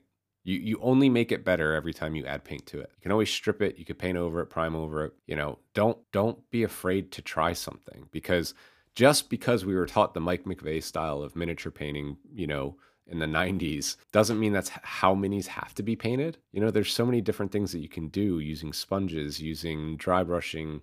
There's no wrong way to paint a miniature. And at the end of the day, it's going to look better because you added paint to it when you go to play your game, as we said earlier in the show. But the next thing is have people that you can, you know, bounce ideas back and forth of. You know, Thomas has been that for me. Tyler's a new hire that I have who's working our. You go to Mengel Miniatures. You know, he's our new social media specialist, and he's got his own blog that showcases you how to paint miniatures, and he's fantastic. But have somebody that you can send your work to or show your work to ask for honest feedback. I will second that. I often take my miniatures to my wife and get told to leave the room. Same. I can say that too. Same. But no. So it's a kind of an inside joke. But whenever I come up to her, she'll say, you know, I have no idea what I'm looking at. You know, can't you talk to somebody else that understands what you're trying to accomplish? And I'm like, yeah, she right though. But next up, we wouldn't be able to get away without asking this question. Out of all of your speed paints, and this could include metallics, which one color is your favorite? Ghillie Dhu. Ghillie Dhu, okay. I haven't tried that one yet. Oh, it's like an off green color. I think I remember seeing that one on the rack. It's like a brightish army green color. I like it because it's a good color, but also it has a ridiculous name. But the name is a double entendre. Actually, it's like a triple entendre. And my good friend Brent at Goobertown really hates it, but I like it because a Ghillie Dhu, I believe it's spelled DHU, is like a Scottish like folklore monster. We all know what a ghillie suit is, and then it's not spelled DHU, it's spelled DEU, like dew sitting on a ghillie suit. So that name works on so many levels, and so does the paint. But that's why it's my favorite. Another one is warrior skin needs to be in every painter's bag. Warrior skin. Oh yeah, no, I use warrior skin on my Orgoth. Like I have a bunch of different skin tones, and that's one of the ones I throw on them. It's a really, really great color for them. You could use it for everything from obviously a skin tone to leather to makes such a good glaze, you know, when you're trying to add tone to your miniatures. I also use it for texturing on my Imperial Guard tanks. Like warrior skin is one of those that I think every painter needs to have. Yeah, when it comes to the colors, blood red from the 1.0 set, I still use it. I know it's like the 1.0. Oh, it's redone in the 2.0 range though, by the way. Is it? Yeah. Okay. I just still have my 1.0 bottle and I still use it. But it's by far my favorite color. Whenever I throw it on fabrics, on robes, on clothing, it just always gets the desired effect that I want. And I've never been disappointed when I throw it onto a model. Yeah, it's a good one. I don't even remember the name of your speed paint leather color because it's no longer the Armor Painter's paint. It's my leather color now. That's the only one I will use. Hardened leather. Is that it? Yeah. That's a good one too. Revolutionized. I don't have to have like 3 coats of undercoat just to get like a healthy leather color anymore. Just like I was so happy getting your metallics earlier. You were saying about how you've never been able to paint a gold with just 1 coat. Yep. You know, I felt the same way. So this is a godsend. Awesome to hear. Well, speaking of colors, I actually had a question because I'm just ignorant. What is the name of the little blue goblin that shows up everywhere? Is there like a history of him or something? Oh, Dip It, yeah. Dip It. Yeah, that's Dip It. I love his name. So Dip It, the story goes, when Bo and Jonas first started pouring, you know, tapping the quick shade and canning them in the shed, they started to come to work and stuff would be dumped out and mislabeled, and it became a real pain in the butt, you know. And then one day they walked in and there was this little blue guy and he was there, and And yeah, he's been with the company ever since. He's like the gnomes that fix your shoes in the night. That's awesome. He gets really upset. The funny thing is that he gets really upset when everything's a mess. Like when you get a box and paint's like all jumbled around, he really doesn't like that. You know, so even though he kind of started his journey with the Army Painter messing up everything that Bo and Jonas were doing, like he's made a complete 180. So he's the guy that kind of ensures that our customers are taken care of. A real success story for giving the bootstraps to the downtrodden. Yeah. We take care of Dip It. That's awesome. I love that name. All right, so I have a question, because while we are painting our miniatures, we like our beverages of choice. Mm-hmm. Do you drink Mary Monks so that way you don't drink the paint water by accident? I love Mary Monks. I haven't had it in such a long time. Which Instagram profile was that on? I think it was your the Beyond the Brush Studios one. I haven't. I just saw like a picture of it. I'm like, so I have a new one. I just like saw that. Yeah, I have a new one called Tactical Painter, and that's all my current stuff. All right, we'll make sure to put that in the show notes so we have that. So I love me a good Belgian beer, even though it's made in outside Philadelphia. But I also love anything Philadelphia. So yeah, Mary Monks it's a good one. I haven't had it in a very long time. I would say Mary Monks might be my favorite. Golden Monkey by Victory's up there as well. I don't get to drink a lot of Belgians because they're not popular here in New Orleans. But yeah, that's a good one. I'm a sucker for champagne. Who isn't? Who doesn't love champagne? The bubbly drink of choice. I know a lot of people that don't like champagne. All right. I think I've got a nice good one to play us out here on these interview questions. What was the first model you ever painted, and do you know where it is right now? Okay. So the first model that I ever painted was the original pewter aerial model from the Warhammer Fantasy Battles Wood Elves range. That model, and I'm bummed about this, I discovered it long after I had rediscovered miniatures, right? Because I didn't start again until I was 27 or something like that. And I found it when we were moving from South Carolina to Louisiana. And sadly, we moved. We were supposed to be in a place for like 6 months while we built a house. We ended up being in that house for 6 years while we built a house. But when we moved into this house about 2 years ago now, I went to unpack all my old miniature stuff and it wasn't there anymore. There was one wing. It's pretty sad. Oh no. Oh no. Do you still have the wing? It's up in the attic right now, packed away with some other stuff. Gotta put that on display. It counts, man. If anybody has an OG aerial model, it's not even that great of a sculpt. I would love to get it and paint it today in the same color scheme that I painted the original one, and then paint the new a la real model in a similar scheme and then put them next to each other. So I haven't been able to find one. Well, there you go, folks. If you want to help the Army Painter, send him a miniature. He'll social really at thearmypainter.com. They'll send it to me. I'll trade you some paints. The painting model is always I remember here. It's a fun question. I remember one guy. I think it was Uncle Al was the one who said, like, always keep the first miniature you ever painted, so you always have like something to look at when you look at what you're up to, or like if you think you can't get better, like look how far you've came. And absolutely, my first one was an Orc Boy. He's actually I took him out of the basement. It's like he has like red skin, gray pants, green Viper boots. It's like the goofiest looking model like I've ever painted. And I was like in high school at the time. I didn't know any better. Like, and it's all base coated. There's not even shading or anything like that. I'm like, this is really cool. I think this is like the best thing ever. Everyone's got to start somewhere. But that is great advice. You should keep it and keep your first army too. I'm bummed because I sold mine, but at least I know a good friend has it. Hold on to your stuff. I was going to say, yep, I agree with that. Take it from me. It is never going, all the hours you put into playing that army or painting that army or just looking at it on the shelf, whatever you do because you are here doing this hobby, it will never be worth the $100-$200 or case of beer that you decided to get to part with it. You traded an army for a case of beer? No, I was the one giving the case of beer at that point in time. Oh, okay. All right. Well, that's a great deal for you. Because it was free army, and I was like, I have to do something. This just feels wrong. All right. Well, hey Adam, let's go ahead and end this podcast with doing our final segment. So the big thing right now that we like talked a lot about like your experience and the Army Painter, what I wanted to do is focus on probably one of the, I don't want to call it a bigger issue, but we need a solution for this, is coming up with a reasons or coming up with a plan for painting our little plastic, metal, and resin toys at this point.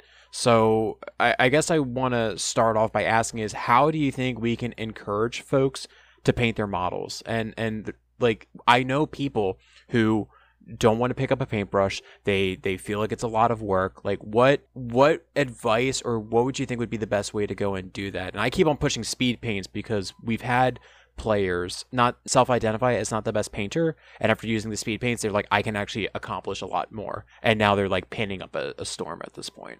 Now, is this specifically directed at, you know, your local War Machine community, or is this in general? I mean, I'm going to say this, whenever we go off to events, whether if it's a steamroller or if it's like an open play, and I know that not everybody has the time to paint. I know my sister, she has a lot going on, and she actually has Chris painting up her dusk now at this point. So I get everyone's situation is different.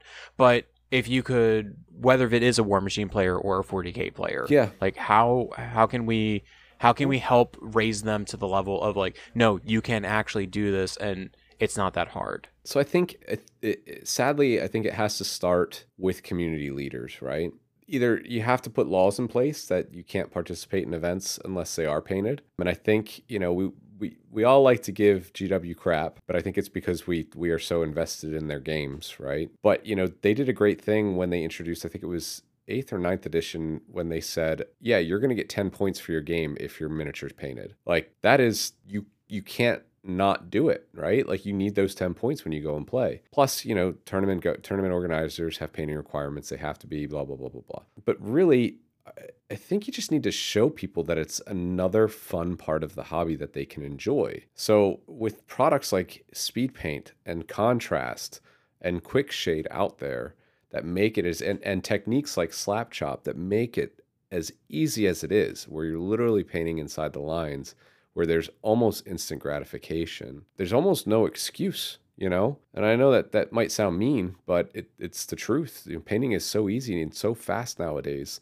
thanks to these types of products. You know, I would almost take a look at it from a different perspective. If I'm a store owner or a club owner or a TO, I would want to start small. You know, I know everybody wants to play that 2,000 point game or that 34 point game, you know, but I think that you start with like a slow growth league. Okay, you can show up today, but you can only have 3 minis and they have to be painted. And in 2 weeks, we're going to do it again. And you can bring another, 2 to 5 minis or, 2 units until you build everybody up. That way you're also teaching people, and that requires a lot of somebody to invest that time and energy, but it's sometimes the only way. I don't know otherwise. You can't police it, right? There's no paint police. That just gave me an idea. Dip it in the cop outfit. I just Army Painter paint police. I just start running around tournaments, giving people tickets. He's going to be throwing quick shade at people like the Keystone Cops would exactly. throw lemon meringue pies around. It's going to be a mess. So our go-to wooden spoon award is a can of quick shade dip for the last place winner in an event, because obviously their army was so bad that they need to go buy another one and get it painted real quick. What better way to do that? So I mean, like we were talking about though, the events where you're making things more painted. I guess I want to just make a mention was like, I think War Machine had a bit of a worse rap with this, because at least for going back to your statement about the unpainted armies, War Machine, I think, had a worse rap about it because during the realm of Mark III, there was a huge shift to the 2D neoprene terrain. I don't know if you're familiar with what that is. I'm very familiar. My two biggest turnoffs to War Machine was that there really was no terrain. Mm-hmm. And there were a lot of people at my local store that did not play with any paint on their miniatures. And I mean, you're hitting the two things on what I think what hurts. I mean, like what hurts recruitment. It's not an immersive experience. Like, it is fun. When we participate in a war game, right? Whether it's a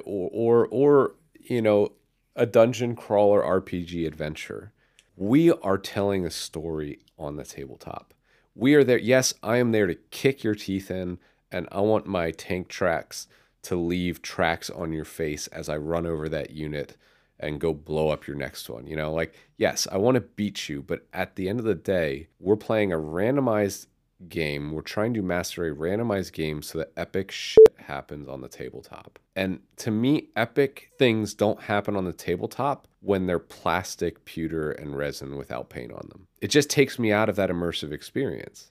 Epic things are not epic unless they look cool. Exactly. They got to look epic to be epic. In this world of everyone's senses getting saturated with social media and all of the things that go on all around us, your game does not survive if it doesn't look cool, if it doesn't have curb appeal. That's why houses sell. You want your community and your miniatures and your game to do better, doll it up a little bit. You got to invest that time. I also feel, and I don't want to sit on a high horse by any stretch of the imagination, but when I go to, especially when I was playing tournament play, when I go to an event and I'm taking a weekend away from my family, when I'm taking 4 hours to go to my game store for a league game, and I've invested hours and hours and made those hours happen so that I can give you a good experience on the tabletop with my finished army. Like, that is, to me, it's a sign of mutual respect, right? It's the terms of engagement, is that we show up and we've both vested time, whether it took you 15 minutes to paint that model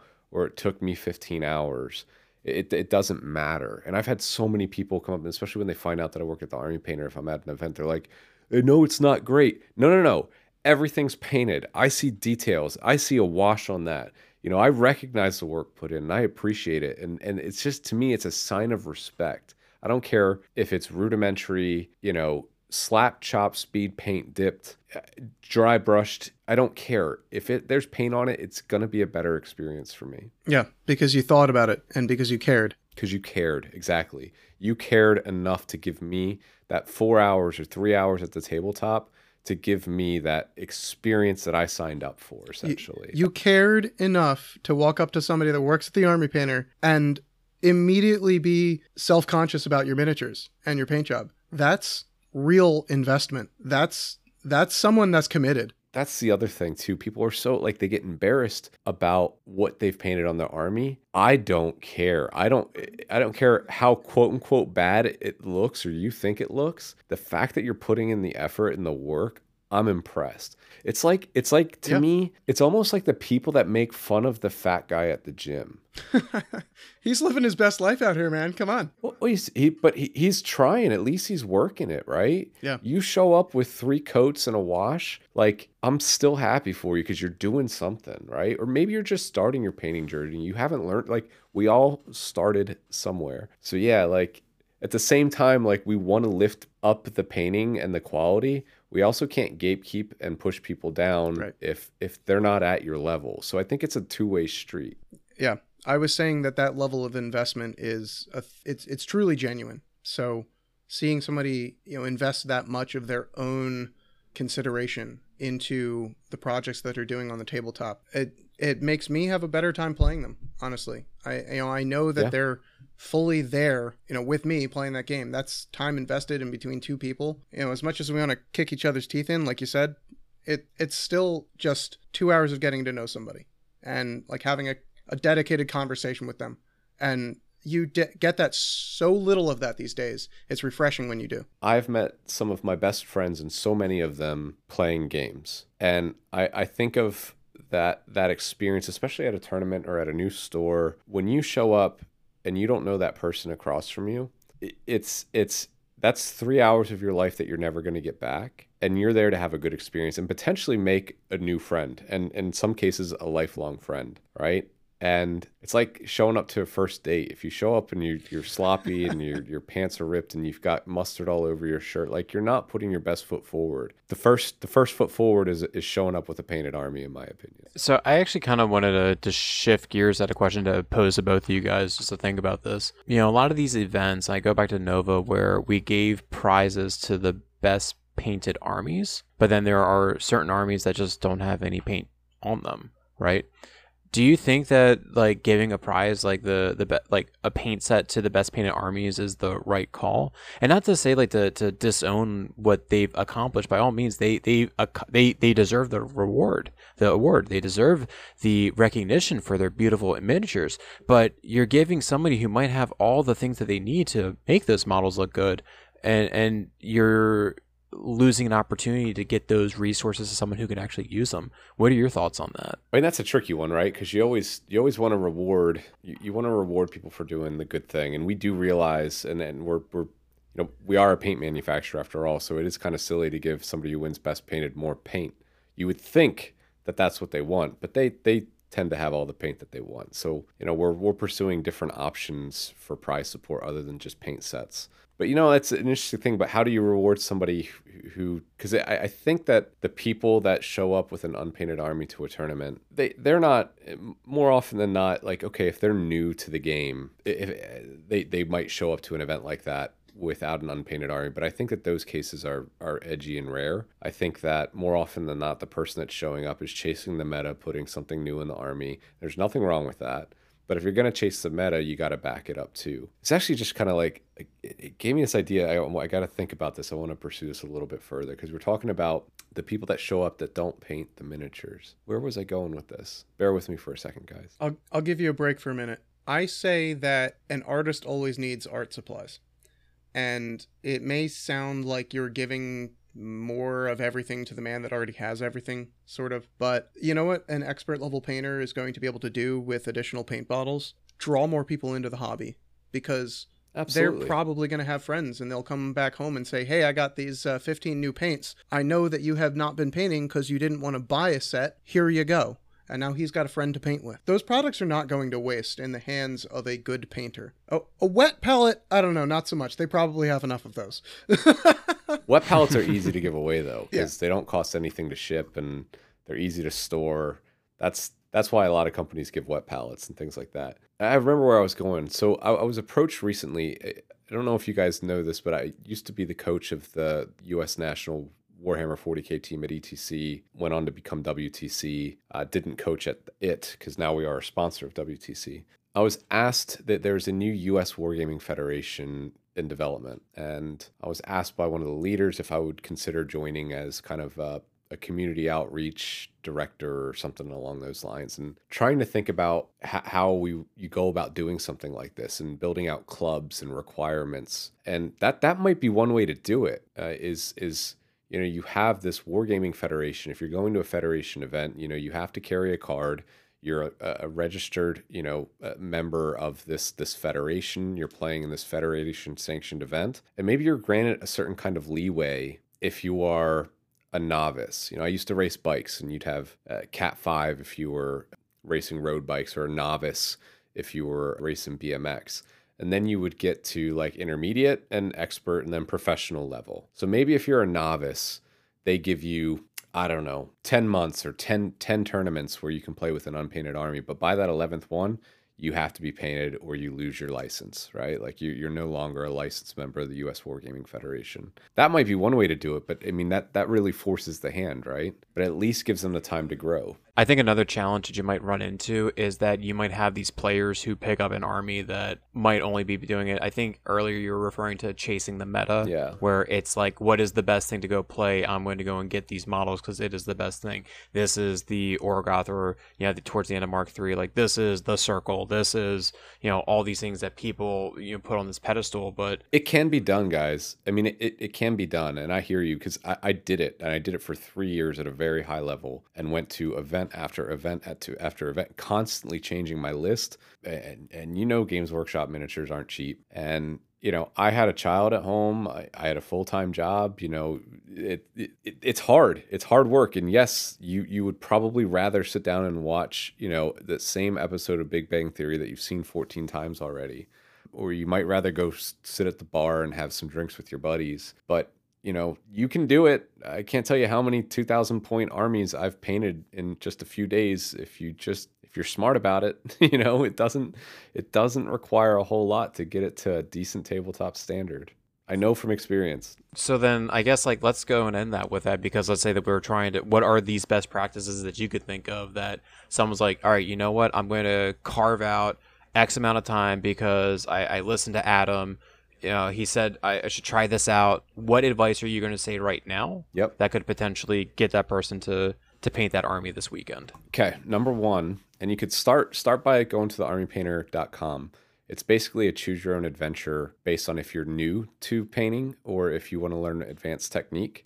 But you can go right now and we can walk you through how to save time. That's our motto, get more time for gaming. It starts with, okay, what's my army? What color do I want it to be? Okay, you want your army to be, bright blue? Okay, start with crystal blue color primer. And then go from there. So you've got the majority of your army done because you've just spray painted it in 5 minutes, right? Now, okay, you want to save even more time.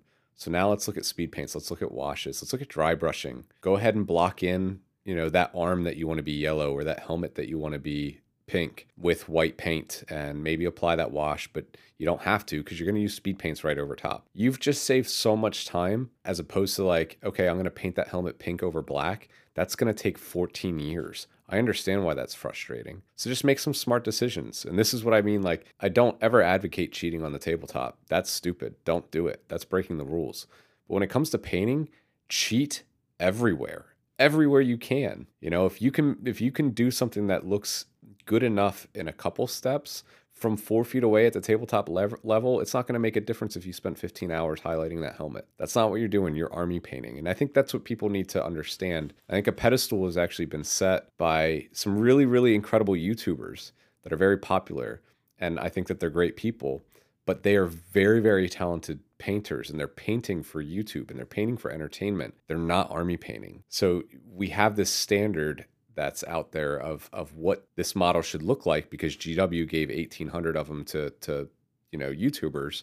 So you're seeing these models that you want to buy and play with, but they're all painted to these insane levels. Don't hold yourself to anybody else's standard but your own and your group of friends that you're growing with in this hobby that we talked about earlier. That's another thing. Like the standard of paint today is just insane. There's so many good painters out there. But yeah, just be smart about it. Pick your main color, save a lot of time there, and then just cheat with speed paint and dry brushing. It's not that hard, and it's fun. I find it very cathartic myself. I find it helps me relax and gives me time away from the noise of the world. That's one of the reasons why I paint. Can I actually ask, I know we were done with the interview questions, but I want to ask everybody right here, what do you listen to when you paint, if you listen to anything? I want to start with Adam. Sometimes I'll have a battle report in the background. I like having documentaries in the background, just random stuff. But occasionally, if it's a jam session, I'm really painting. I was late diagnosed with ADHD, which has made a lot of things make sense. Like I used to study with the TV on and music on at the same time. So like if it's like a late hobby session and on like one of those weekend nights when my wife's on base, kids have gone to bed, I've poured myself a Merry Monks, I might have like Pandora on my TV. I know that sounds weird because what I'm about to say is not going to make any sense at all. And then on my phone or my iPad in front of me, I'll have a football game on, or I'll just have some TV running. And I think the combination of the noise and having something just sort of out of sight visually helps to keep me focused when I'm painting. Because if I don't have anything, if I'm doing it in silence, I get frustrated and I have to stop.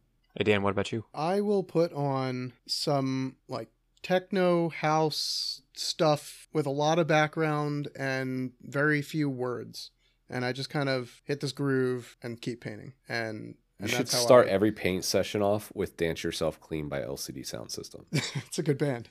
It's the best song of all time. Something you might get a kick out of. I recently, because I listened to Pandora too, I'm in my little cubby down in the basement. I have Alexa, running Pandora, and I was going back to my emo days of listening to Him in high school. Everybody knows who that band is. I know who Him is. But it ended up shuffling, and I ended up hearing In This Moment band. It's like I think they're like a European like metal band. Just this lady just screaming like bloody murder like the whole entire song. And like I ended up created this playlist where it's that Dorothy, Hailstorm, just all these women just like shouting and doing the thing. And my wife comes down, is like, how can you listen to this? And I go back to what you were saying, because of the ADHD thing. It's just like, you aren't even listening to it. It puts you in a zone. And that way you're able to hyper focus on actually getting the models done. Yeah, white noise for somebody with ADHD is a billion things happening at once.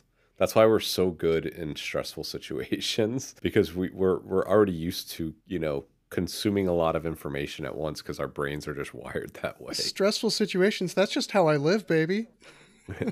Apparently for 36 years of my life I had no idea, but it all makes sense now. Yeah, we're having an ADHD powwow right now, because I also have it very badly. And I like to describe it as living in a soft rain of Post-it notes, each with something very important and individually unique written on them. Some of them halfway finished, though, but you still know what it means until you forget. And you can't put that one down until you figure out what the second half of it was. That's right. And then you leave mid-conversation and you're like, oh, wait, no, I got to go do this thing real fast. And you can't find that one that you knew you really needed at that one point, right? Because it was really important. You knew that it would, win the day if you found it, and you're digging through 500 times, and then you realize it's just been stuck against the back of another card this entire time.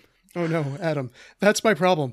I know where every one of those notes is and exactly what it says. And that's why there's no room in my brain for anything else. All right, well, gentlemen, I think this is going to be a good stopping point. So, Adam, before we derail this even further, from here in Delaware and the Tried and True crew, really want to thank you for giving us your time representing the Army Painter. I'm telling you, the company is kick ass. All the products you guys come up with have been an absolute banger. I sold Champion the speed paints to anybody I talked to about it. I demoed it off to some folks nearby, and they're just happy with the results, and they bought into it. So getting people paint who weren't doing it before.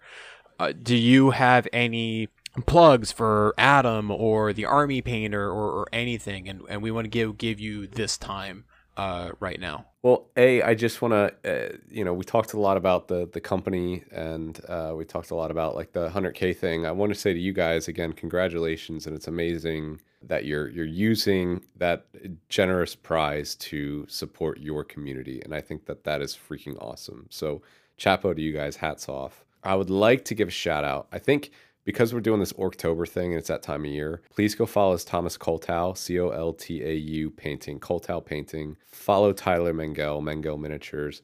Go follow me, Tactical Painter, on Instagram, because we're all going to be contributing. And if you don't follow our socials on Insta, Threads, it's called X now, which is stupid, TikTok, YouTube, Facebook, I highly recommend doing it now. We are weeks away from some really awesome stuff, and I think everybody's going to love to hear it and see it. And it's something that we've all been working very, very, very hard on, and it would make me happy if all of the eyes were on it for my hardworking team members, because we work hard to make good stuff for you guys. Well, it shows, and we enjoy it. And for my closeout, this is Dan saying that all painters are cheaters, and if you can't beat them, join them. That was perfect. Yeah, again, those speed paints, everybody, if you had the opportunity, if you haven't ever tried them out, just go to your local game store, pick up the 10 color set, starter set. Just grab a random D&D mini or two off the wall, take it home and just play with it, and I guarantee that you're going to be very surprised on the ability, what you'll be capable of doing, and how you're going to be motivated to do more. Because I remember my comment, I ended up saying that you hit it earlier, was that these paints made me fall in love with painting again. It changes my relationship with it. It doesn't look like a chore. It's not like the thing I have to go do to make my army look good. It's I actually feel like I'm accomplishing something, and something I'm actually really proud of. So again, thank you. Thank you guys. Thank you for what you do. Thanks for being, I think anybody that has a podcast that's running tournaments, you guys are hobby heroes in your own right. And thanks for lifting it up, and thanks for lifting up painting at in your community. Let's get more armies painted. Oh yeah. Perfect. That concludes this podcast episode from here in Delaware. Thank you so much for joining us. This was a bit of a long one, but if you made it here to the end, thank you so much. Stay tuned for our other releases, the battle reports. If you haven't been able to go take a look, we have the Acres machine that we're starting to do now. So make sure you stay tuned, and we'll catch you on the next episode. Take care, everybody. See you. Bye, everybody.